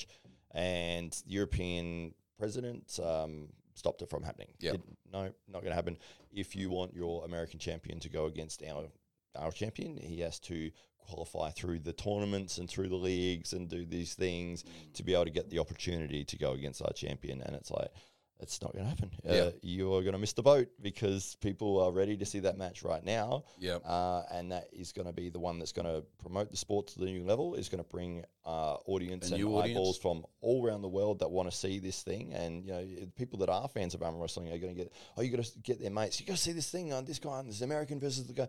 It was the storyline that would have been, the blockbuster match. Yeah. They didn't go ahead with that, stupidly. And so Larry Wheels, who has been getting into arm wrestling. He's turned into a big fan, yeah. He is an awesome guy, obviously one of the strongest guys who's ever lived, has set world records in all sorts of things, seems to be nothing that he can't be awesome at, got into arm wrestling, which is fantastic, and has been really training hard, and he put together a pay-per-view for arm wrestling, which is, incredible. Not even heard of. I think they've only done that maybe once before. Pay-per-view card streamed online, easy to access. Everyone could find I think it was $5, which, is justifiable. Yep. And put together the event. He was on the card as well. He went against Schoolboy, or he probably shouldn't have, because Schoolboy destroyed him. Yeah. But it was a good matchup, and again, got people talking about that matchup for weeks in the lead up to it. Exactly, and aesthetically, you've got Larry Wheels, who is enormous, massive huge arm, human being, massive bodybuilder physique, and then he was going against Schoolboy, who looks like a schoolboy. Yeah, I mean, in as much as a 6'4", 260-pound schoolboy can look, but he does. He looks like a baby, doesn't he? Exactly. Yeah. He obviously trains really hard, but he's not somebody that you would just look at and instantly go, oh, that guy's he's a powerhouse. Yeah, and so from the aesthetic point, it's like, the bodybuilder guy looks way stronger than that. He's like the Hoist Gracie, essentially, exactly. of arm wrestling. Yeah. That's right. So they had their match, and Schoolboy dominated completely. Which was like a win for arm wrestling, really, yeah, wasn't for sure. it? Yeah, that's right. It sort of shows that the technique will go against the strength. So you can be a lot stronger than your opponent, but if you can't access that strength, then you'll get dominated. Yep, as I found out every Sunday. Pretty much. That's it. But you're getting there. You're doing good. Getting there. Yeah. Sounds so patronising. Continue. But on that card, the main event was Devon Larratt, former champion who had lost to Michael Todd, the American champion, current heavyweight champion. And so because they couldn't match up the European Levan with Michael Todd, Larry Wheels put his card together and put Devon Larratt and Michael Todd together. Probably the second biggest match that could have happened. Yeah. And so Devon... and for Devon, it was relatively last minute. Yeah. So there wasn't a huge preparation. Yeah. But he went through quite the physical transformation in the lead up to That's right. Yeah, it was really interesting. I mean, he documented it on YouTube, just every day, putting up videos of what he was doing, and it was mainly eating. So for those that aren't familiar, Devon Larratt's a big guy, like he's tall, he's 6'5", thereabouts. So he's got a pretty reasonable frame, but he's not the most muscular guy in the world, is he? Like he's got long limbs, and even though he's definitely a powerful looking guy, he's more athletic than what you'd say bulky. I think that's fair to say. Yeah. But he came in bulked. Oh, yeah. He was huge. Yeah, I'm not sure how much weight he actually put on, but it was significant. It was 295, I believe, on the table that night. And Michael Todd, who would traditionally be a lot heavier than Devon, I think was 270 or 270, early 270s on the table that night. So there was a bit of a reversal there in weight. And and what happened, I guess nobody really expected. No, that's right. Well, the last matchup they'd had where Michael Todd ended up with the victory, it was very close, but I think it was spread over first to 3, and I think that Michael won. This is off the top of my head. I think it was 3-2 or 3-1. It was, and the matches were really long. Like they were wars. Big wars. With Michael Todd's style, he uses what we call a king's move, where his arm he's leaning, which back. Some people, outsiders, might say is cheating. Oh, yeah, without a doubt. Yeah. It's one of the controversial moves in arm wrestling, and a lot of people despise it completely because you're kind of hanging off the table. Yeah, like this, that's with your right. Arm almost straight. That's right. Hard pin. Yeah, that's right. Well, yeah. So his arm has been broken twice previously, and it's sort of where the bone has healed up. his arm almost won't straighten. Yeah. And so he uses that to his advantage in the positioning that he gets into, where he can lean with his body, with his arm almost fully extended, but still above the pin pad. Yeah. And the other person is doing everything and anything to pin them, and they just can't get that last inch, and they end up exhausting themselves. And then he can keep working against them until they get tired and getting through and winning. So that's what happened in that last time that they met up. Is it fair to say that a lot of people thought that maybe Devon's days at the top were over? Like he seemed to, even in his social media, and he seemed to be kind of sitting back a little bit, commenting a lot on what's going on in the world, giving plenty of advice, but not seemingly being ready to kind of head back to the top end. It seemed like maybe his days were over at the top. And then this happened. Yeah. Well, he said that himself. He said that he was, I don't know if he said depressed, but he definitely had a lack of motivation. And I think losing to Michael Todd, and then with that Kings move, I mean, you have to come up with a strategy to overcome it. And it's sort of like, he had with Devon, he had reached the pinnacle of his career in terms of he'd done everything. He'd been world champion. He'd been around the world and has a living as an arm wrestler. Has a YouTube channel with a big following. Yeah. And then to be beaten with the Kings move, and then it's like, well, to overcome that Kings move, I'm going to have to spend months to try to figure out how to do it. Do I want to invest that time to beat one guy to become the world champion again? But when the match fell apart between Michael Todd and Levan, and Larry Wills stepped up and said to Devon, hey, let's put you and Michael Todd together and put it in Dubai, and we'll stream it and it'll be a big event. He refound that motivation, and so he started eating, I think, 50 pancakes a day. Enormous amounts of food. Yeah, but the interesting thing was, so when the match actually took place, so it was Devon destroyed Michael Todd, 6-0. It was incredible. Yeah, It was almost like Michael was trying to arm wrestle his dad or something. Yeah. It was like... He couldn't do anything. He couldn't get to his Kings move. He couldn't move any which way, and Devon completely dominated. And from an outsider's perspective, it almost looked like he was injured or like wasn't able to access his strength, or maybe had some nerve issues. But afterwards, he claimed that he was the strongest he's ever been going into that, and felt like he was as prepared as he could ever have been. That's right, and what a compliment for Devon. And the interesting thing, and this is what I love about the sport of arm wrestling, is that there's video of them after the match. They're both sitting in a couple of chairs just chatting. And I'm not sure who was filming it, but Devon was telling Michael exactly how he'd beat him, what technique he'd used, how he did it, what he trained. He said, I beat you on riser, which is where your wrist is not, your wrist is pointed more towards your face, which is what we call the rising muscle. Roman has an incredible riser. Roman. Yes. Roman's the producer. Also an arm wrestler, but has a concreting manual labour background. And you find a lot of guys that have that repetitive work or labourer sort of jobs have that really strong wrist in that rising position. And so Devon had worked in that position significantly for this matchup, because he figured out that if Michael wasn't able to get that rising spot off of the start, he wouldn't been able to get into his Kings move. And so that is what he used, and that's what won him the match completely 6-0. So it is interesting with the sport of arm wrestling, where it's such a camaraderie that you can quite literally go to your opponent after you've won and but this is what I did to win. This is what you need to work on to stop me from beating you in the future. You never have that in any of the sport. No, it doesn't really happen. You can't imagine Vitor Belford having a bit of a chat with Evander Holyfield, giving him some tips on how to beat him next time, you know? That's right. Yeah. That's right. Yeah, it's like, so what I did was I punched you in the face. Yeah. Don't get punched in the face. That's the way. You just got to avoid it. Yeah, don't be 58 and box. There's a hint for you. Yeah, exactly. So it was a destruction. Devon won the match 6-0. It was the event overall, production wise, it was at a standard that could have been better, but it worked, and it went well enough that they're going to do another one. I'm not sure how much money he would have made. It would have been a significant portion, because I think it was one of the most watched arm wrestling events that's ever happened of all time. Yeah, which is fantastic. I mean, do the same thing again. Just Great for the sport. Yeah, grab the same guys. It doesn't matter. Like, people will watch. They're the big names.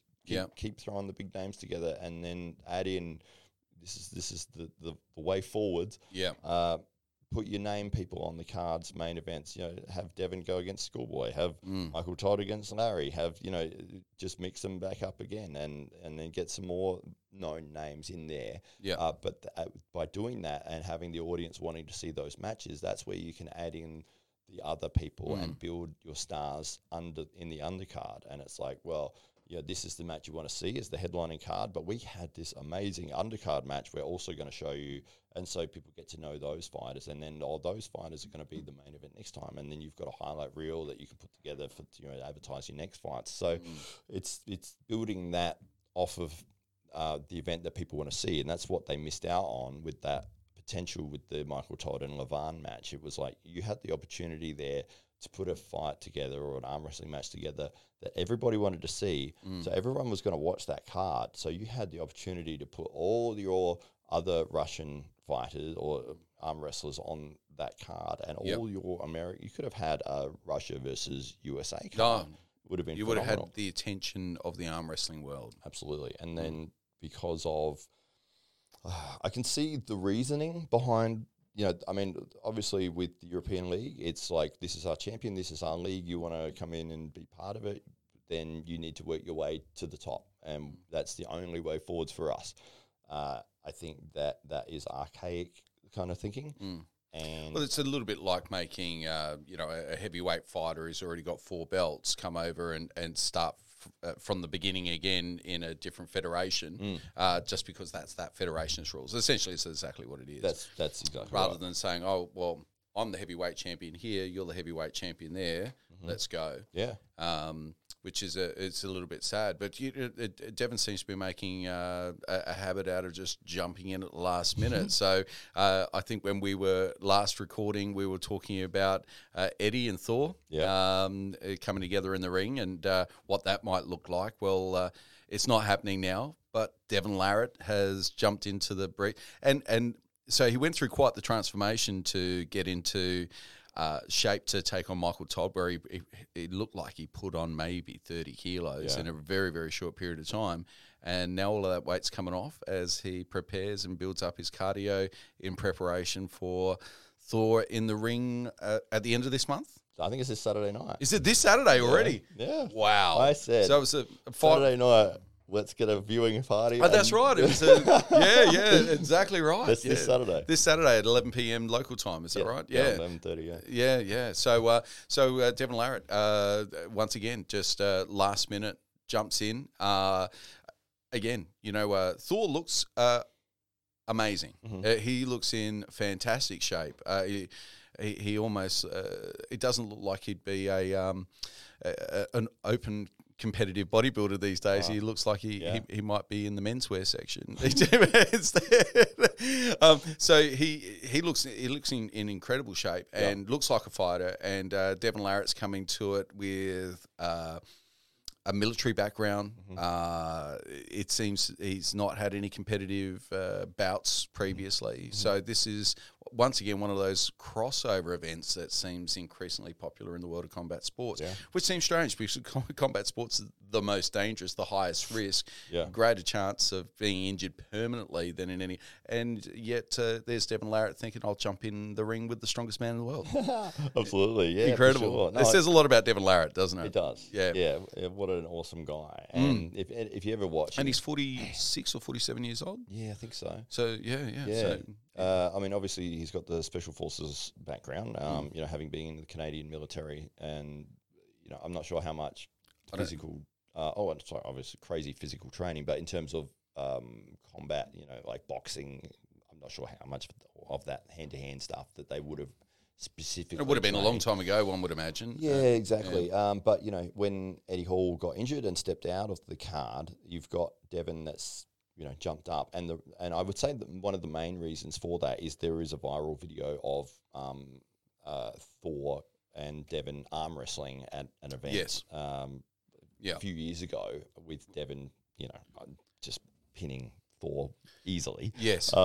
Even though strongest man in the world and humongous at the that time. Yeah, and Devon easily winning. And again, that just shows that the techniques of arm wrestling, preventing somebody that's stronger being able to access their strength. Because obviously Thor, he's probably 10 times stronger than Devon is. And it was a different Thor then too. Yeah. I mean, Thor it wasn't long after he'd done 500 kilo bench press. Bench press. That'd be interesting. With one hand. Just a warm up. Right. But deadlift, and it wasn't long thereafter. So that was still Uber Thor. Yeah. And then and I would say Devon was just skinny old Devon at that point. He didn't seem to be. He'd look like a normal guy if you bumped into a street. If normal people were normally 6'5", of course. That's right. But going into this fight, so Eddie Hall injured last minute. Devon Larratt, okay, I'll jump in, and everyone's like, okay, well, do you know how to box? But again, you got two names and an interest, and they've built a storyline, and doesn't really matter. Throw them in. Let's see it. I'll watch it. Yeah, and I'm going to. Yeah, isn't it interesting? Like, it's just a matter of profile. There was recently a movie that was cast, and a lot of the casting decisions were made on the followings of those respective people that were going for those roles. Yeah. And there's no doubt that if you got 3 million people that follow you on Instagram, that there's some degree of bankability there. Yeah. So if you're going to be an investor or you're a producer of a movie, well, you want some kind of a surety that I'm not going to put up 5 no-name people if it's not going to cost me any more to attract some people that have already got an audience of people that love them. And I guess that's where Devon Larratt's work over the last few years in developing that audience, that he's developed his storyline. There's a amongst his community and has some really devout and passionate fans that just want to see him do anything. It doesn't have to be arm wrestling, and to see him kind of stray into these areas is something that his fan base is super excited about. Yeah. And I think Thor's fan base would just wanted to see a fight, and they don't even know who Devon Larratt is. Exactly. They're just happy that there's going to be somebody else in there because they're just interested in seeing how Thor goes in the ring. Exactly. So I see there's for this style of event is really fun. But isn't it interesting to contrast that with what we saw with Evander Holyfield and Vitor Belfort? Not so fun. No, that's right. Well, we'll see how fun it is after the event, whether or not Devon walks straight into one of those punches and gets knocked out, which I think is what's going to happen. Do you think, okay, so this is your bold prediction? My prediction, first round, 40 seconds in, knockout. 40 seconds in? From looking at the sparring footage of Devon, he has this habit. I don't know why anyone hasn't corrected this, but he's holding his hands up and walking into punches, and it's like, what are you doing? Why are you doing that? I mean, sure, if you're trying to crowd somebody, but he's not throwing anything back. And I don't know, maybe in that 3 minutes that I've seen of his training, he would have been knocked out like 6 times, I think, against anybody that was actually trying to punch him. And there's not a lot of snap that can happen when your arm doesn't straighten either. That's right. So Devon is unfortunately somewhat handicapped by his ability to not being able to straighten his arms due to arm wrestling for all those years. He's basically, his arms are like this. Yeah, he walks like a T-Rex. It does. He looks sort of like like a gorilla going along the street. If you had a silhouette and you just saw a shadow go past, you'd be like, is that a gorilla? Is that a gorilla? His wrists are in. No, it's Levin. It's Levin, yeah. That's right. Yeah, well, that was the next arm wrestling match that should have happened, was Levin and Devon. Levin and Devon. And that didn't happen. The Europeans have their own thing happening, the top 8 thing, and one of the Americans, Dave Chafee, they ended up having a match together, and Levin obviously won that 6-0 domination.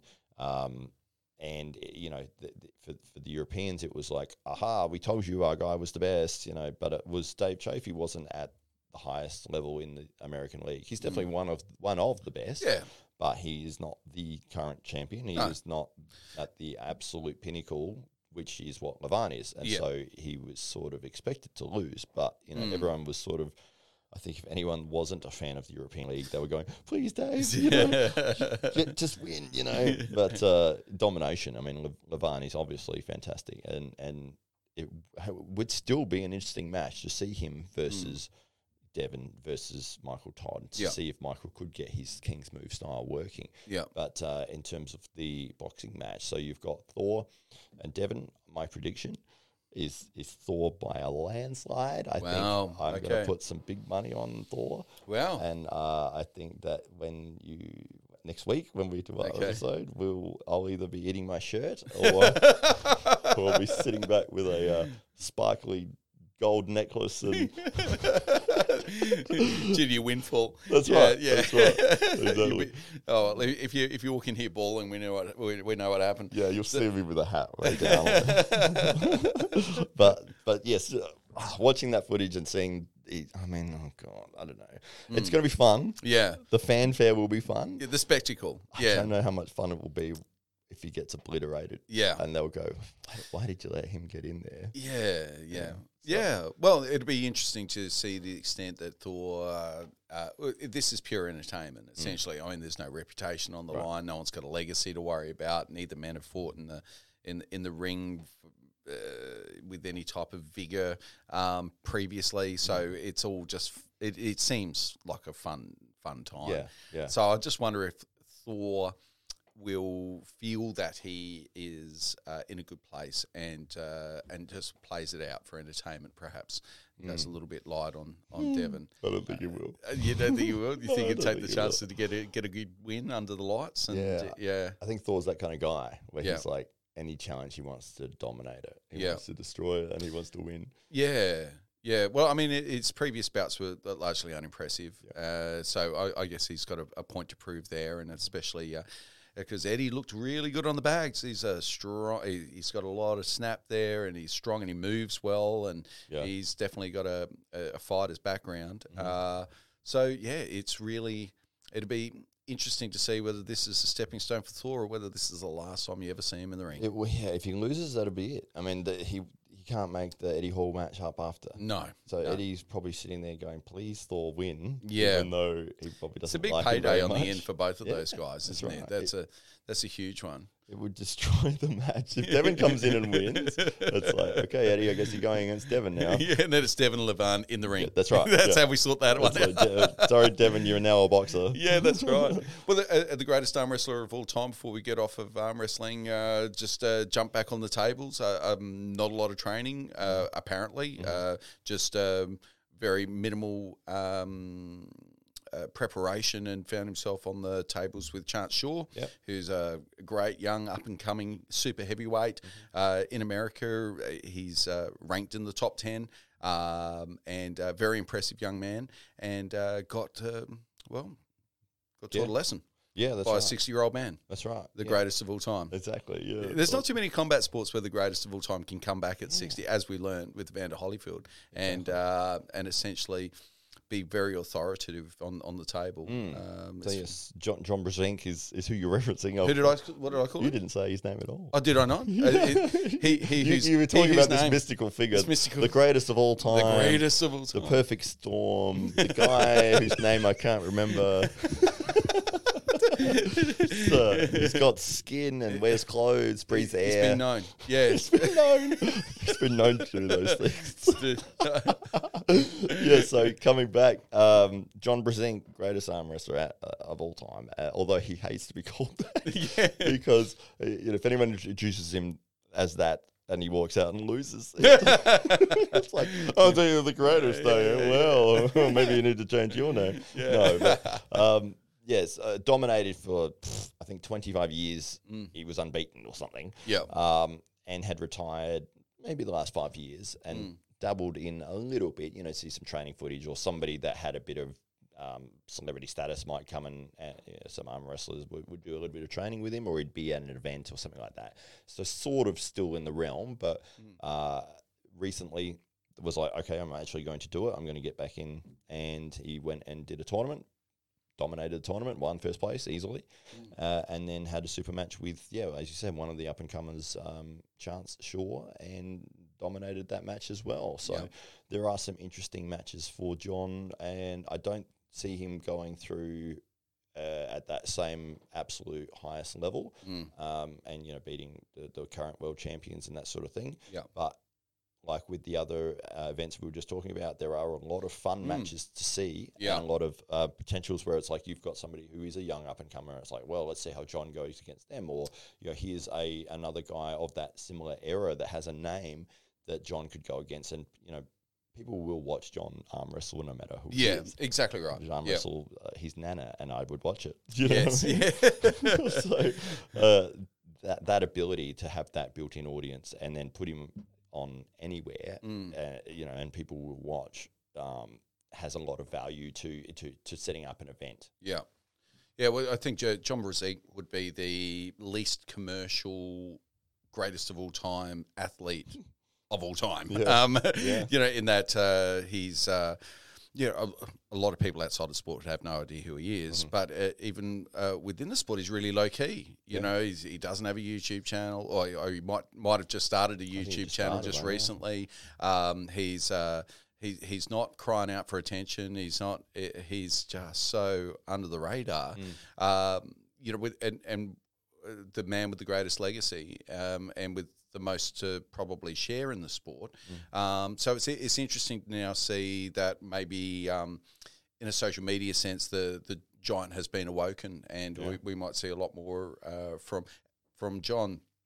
But also, how good would that be for arm wrestling? Yeah, for sure. I think that's a wonderful thing that more people see more of him. That's right. Well, it's the same with Ryan Bowen, one of the biggest. Was one of the best arm wrestlers in the country. There he is. And he was on our podcast, episode doesn't say 7, I think. 7. And he was talking about, because he does a podcast with John, and obviously John Brzezinski is everybody's hero in the arm wrestling world. And Ryan wants to give back. He recognises that John has been the absolute champion for so long, but because arm wrestling is still underground, the money side of it isn't there yet. I believe that in the next 5 to 10 years that it will starting to rise, and people are making full-time careers from it, and potential big paydays and that sort of thing. But John missed out on that time, even though he was so dominant. So Ryan wanting to allow anything that he makes or does, and supporting John to get him to that level where he can start. Where he can earn a living out of the sport that he's given so much to. That's right, exactly. And to benefit him in any way, which is awesome of Ryan, and great for John as well, because the world loves him and wants to see him do well continually. And anybody who watches arm wrestling or has seen any sort of arm wrestling will discover John Brzezinski in there somewhere, and go, okay, well, this guy, and it leads you to John Brzezinski. All roads lead to John Brzezinski. Yeah, he beats everybody. So to see him be able to sort of not cash in, but to get a reward for that, even if it's now after the fact, it's like, hey, here's an opportunity. The sport has grown, but we still want you to be part of it, and we want you to benefit from that growth. And locally in arm wrestling, before we get off topic, that man right there against Lachlan Adair, coming up to essentially determine who the number one is in Australia now. That's going to be a super interesting one. But also, I mean, these guys are best friends. I think Lachlan was recently best man at Ryan's wedding, or vice versa, or both. So these guys are best mates, but they're meeting across the table to determine who is going to be number one. And I feel for Lachlan. Lachlan flew all the way to Perth to take on the number one at the time, Milkman. Ryan Scott. Ryan Scott, and because of COVID, was put back on a plane, sent back home. Yep. And Ryan, who just happened to get there within the specific window, stepped in his place, took out the number one positioning in quite a, completely unprepared, but nonetheless in quite a dominating way. And then and people had just been watching Ryan and Lachlan on the practice table, seeing how much stronger Lachlan was at the time. Yeah. But we saw a bit of a form reversal just recently as Ryan has been preparing for a bout in New Zealand against a super heavyweight who'd be 50 or 60 kilos heavier than him, just a beast of a man. Yeah. And Ryan has been in preparation for that, and in training with Lachlan seemed to have it on Lachlan, which surprised a lot of people in the world of YouTube. And so we're going to find out once and for all who's the number one in the country. Any predictions around that? I'm picking Ryan. You're picking Ryan? You're going to go Ryan? And my reasoning, I think... Does he still sponsor your YouTube channel? I'm picking Ryan. He's sponsoring my YouTube channel. Don't forget to go to Pound for Pound. Yeah, for pound for all your arm wrestling needs. So Lachlan is a very strong guy, and he has. If you ever watch his videos, he's deadlifting 300 plus kilos. He's super strong. Bench pressing, your traditional powerlifting. He's a strong guy. On the arm wrestling table, he uses that strength, and his technique is not at the same level, I would say, fairly, as what Ryan's is.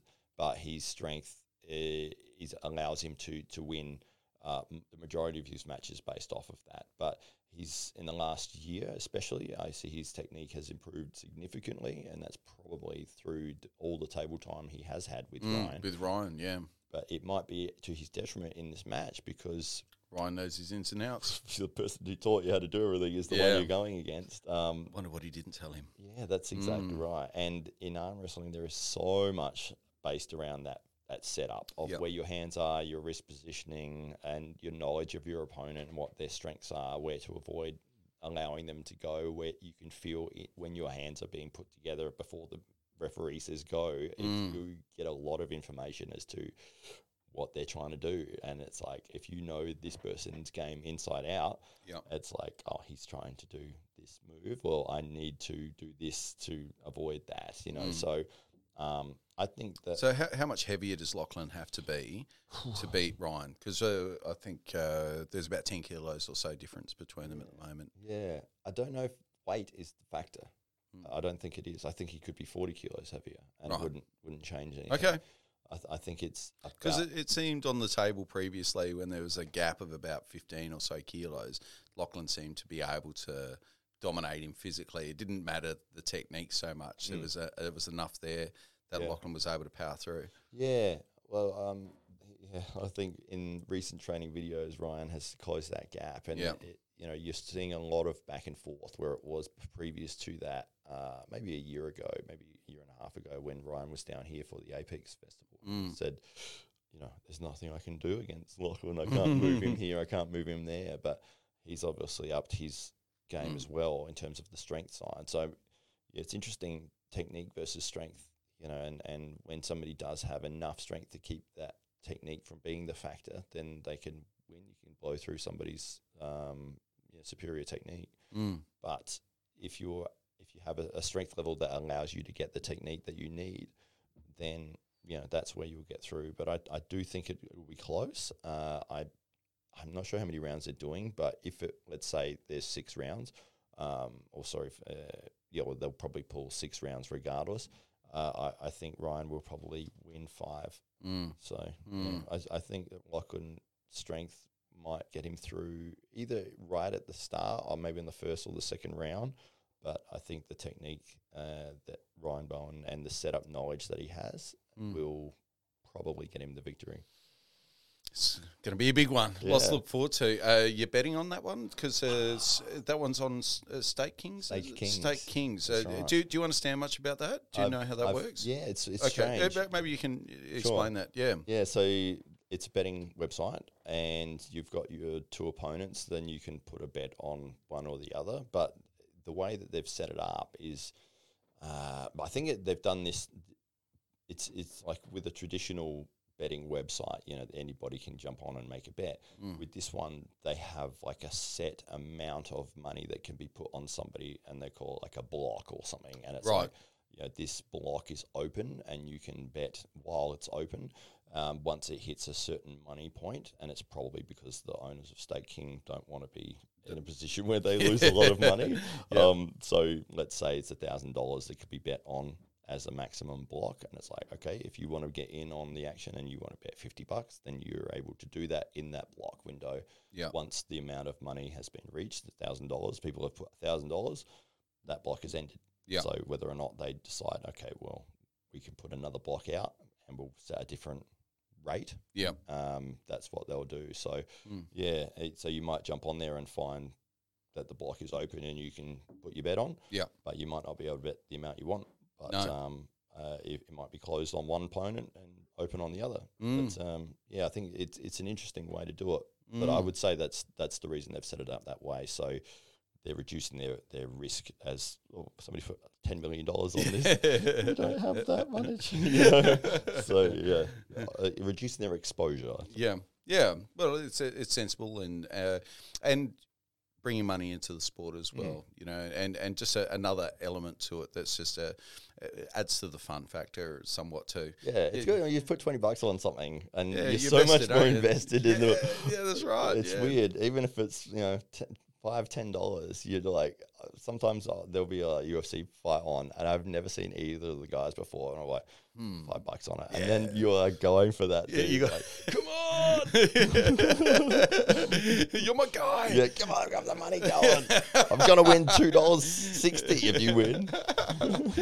Well, there's so we've got two big promotions going on, and I know how hard it is for local promotions to get any event up and running right now. It's so difficult in this COVID era of restrictions and lockdowns, and not just hard to put on an event and get people into a room, but hard for the fighters to prepare. And for those fighters that have been in lockdown in New South Wales and Victoria, they'd know exactly what I'm talking about. And and our thoughts are definitely with you. These are very, very difficult times, especially for those athletes that feel they might be peaking or working towards the peak of their career, to have, in some cases, a year or two basically taken away from them.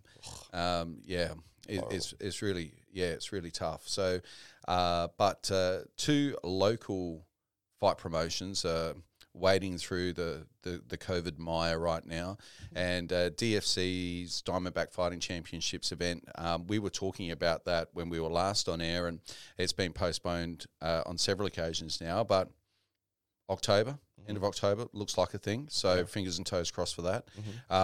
And we've got Pride Fight Championship, Fight Series, taking place October long weekend here in Adelaide as well. A huge card, a lot of local talent. I keep saying, because one of Connelly Angel is running the event, putting it together. One of her trainers comes through, trains at my gym, and every time she comes in the morning, I'm like, you got 19 fights happening on that card? 19 fights. 19. I'm like, what time is it starting? She's like, 5 o'clock. I'm like, it's going to end 5 at o'clock in the morning. Yeah, exactly. It's going to end at 5 o'clock in the morning. It's like telethon, but with kicks and punches. That's right.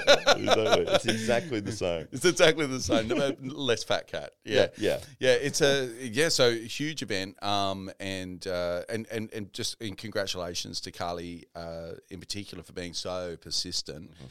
There's not a lot of money involved in running these types of promotions, and to keep going against the inertia of restrictions and SA health mandates and supporting the athletes as well. My hat's off to you, Carly. Well done. And we're really looking forward to it. So we'll be down there on the October long weekend supporting the event. So and you should do the same. If you haven't already got your tickets, head over to pridefightseries.com.au and secure your tickets now. There's still a few left, but of course all access is restricted thanks to COVID.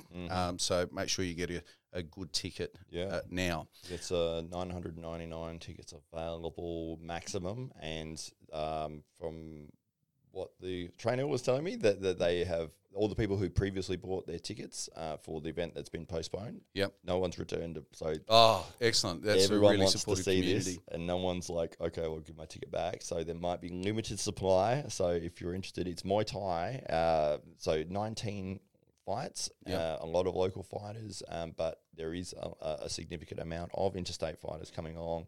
Titles fights on the line, a lot of girls fighting as well. I think there's 4 girls fights on there. Awesome. So it should be a big event. 19, if you're interested in Muay Thai. If you've been missing out and you need your fill of live fight action, then this is a must-see event. Yeah, they probably should run like 3 fights at the same time in the same ring. Just to get through. Is that team MMA? I think that's a Russian concept, that one. Yeah, it's always Russian. It's the slap fighting. So if you haven't already got your tickets, make your way straight over to the website now, pridefightseries.com.au. Get your tickets now, support local combat sports. And for now, I think that's it from us. So thank you so much for joining us again. Thanks for waiting as we got this beautiful studio all built out. Thanks to Roman for his persistence on the technology side of things over the last few days. But he's been here since 9:30 this morning getting this all set up so that we look as good as what we do. So if we don't look that good, it's Roman's fault. And Matt, a pleasure to have you back, mate. Thank you very much. You've got both of them out there. There we go. That's what they all came to see. That's right. Izzy's on a secret mission right now that we can't really talk much about. So we're going to leave it there before we do say too much about something we don't know about. She's gone dark. She's gone dark. Rogue. That's all you need to know for now. But she will be back, and looking forward to having Izzy back here in the studio sometime soon. So, and to everybody who's been tuning in, thank you so much, and we'll look forward to bringing you a whole lot more Daily Combat Sport podcast very, very soon. Thanks, guys.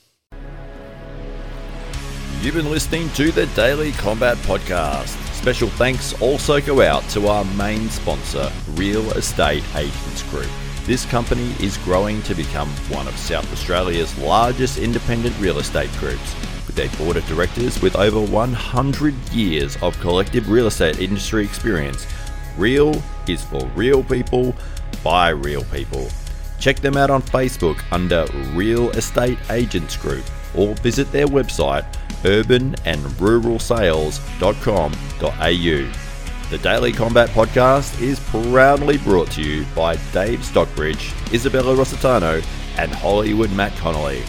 Make sure to give us a 5-star review, as this helps us to continue to promote combat sports in Australia and around the world. You can find out more information about the podcast at dailycombatnews.com. You can also follow us on all social media platforms, with full video episodes available on YouTube. Just search the Daily Combat Podcast. Thank you again for listening from all of us here at the Daily Combat Podcast team.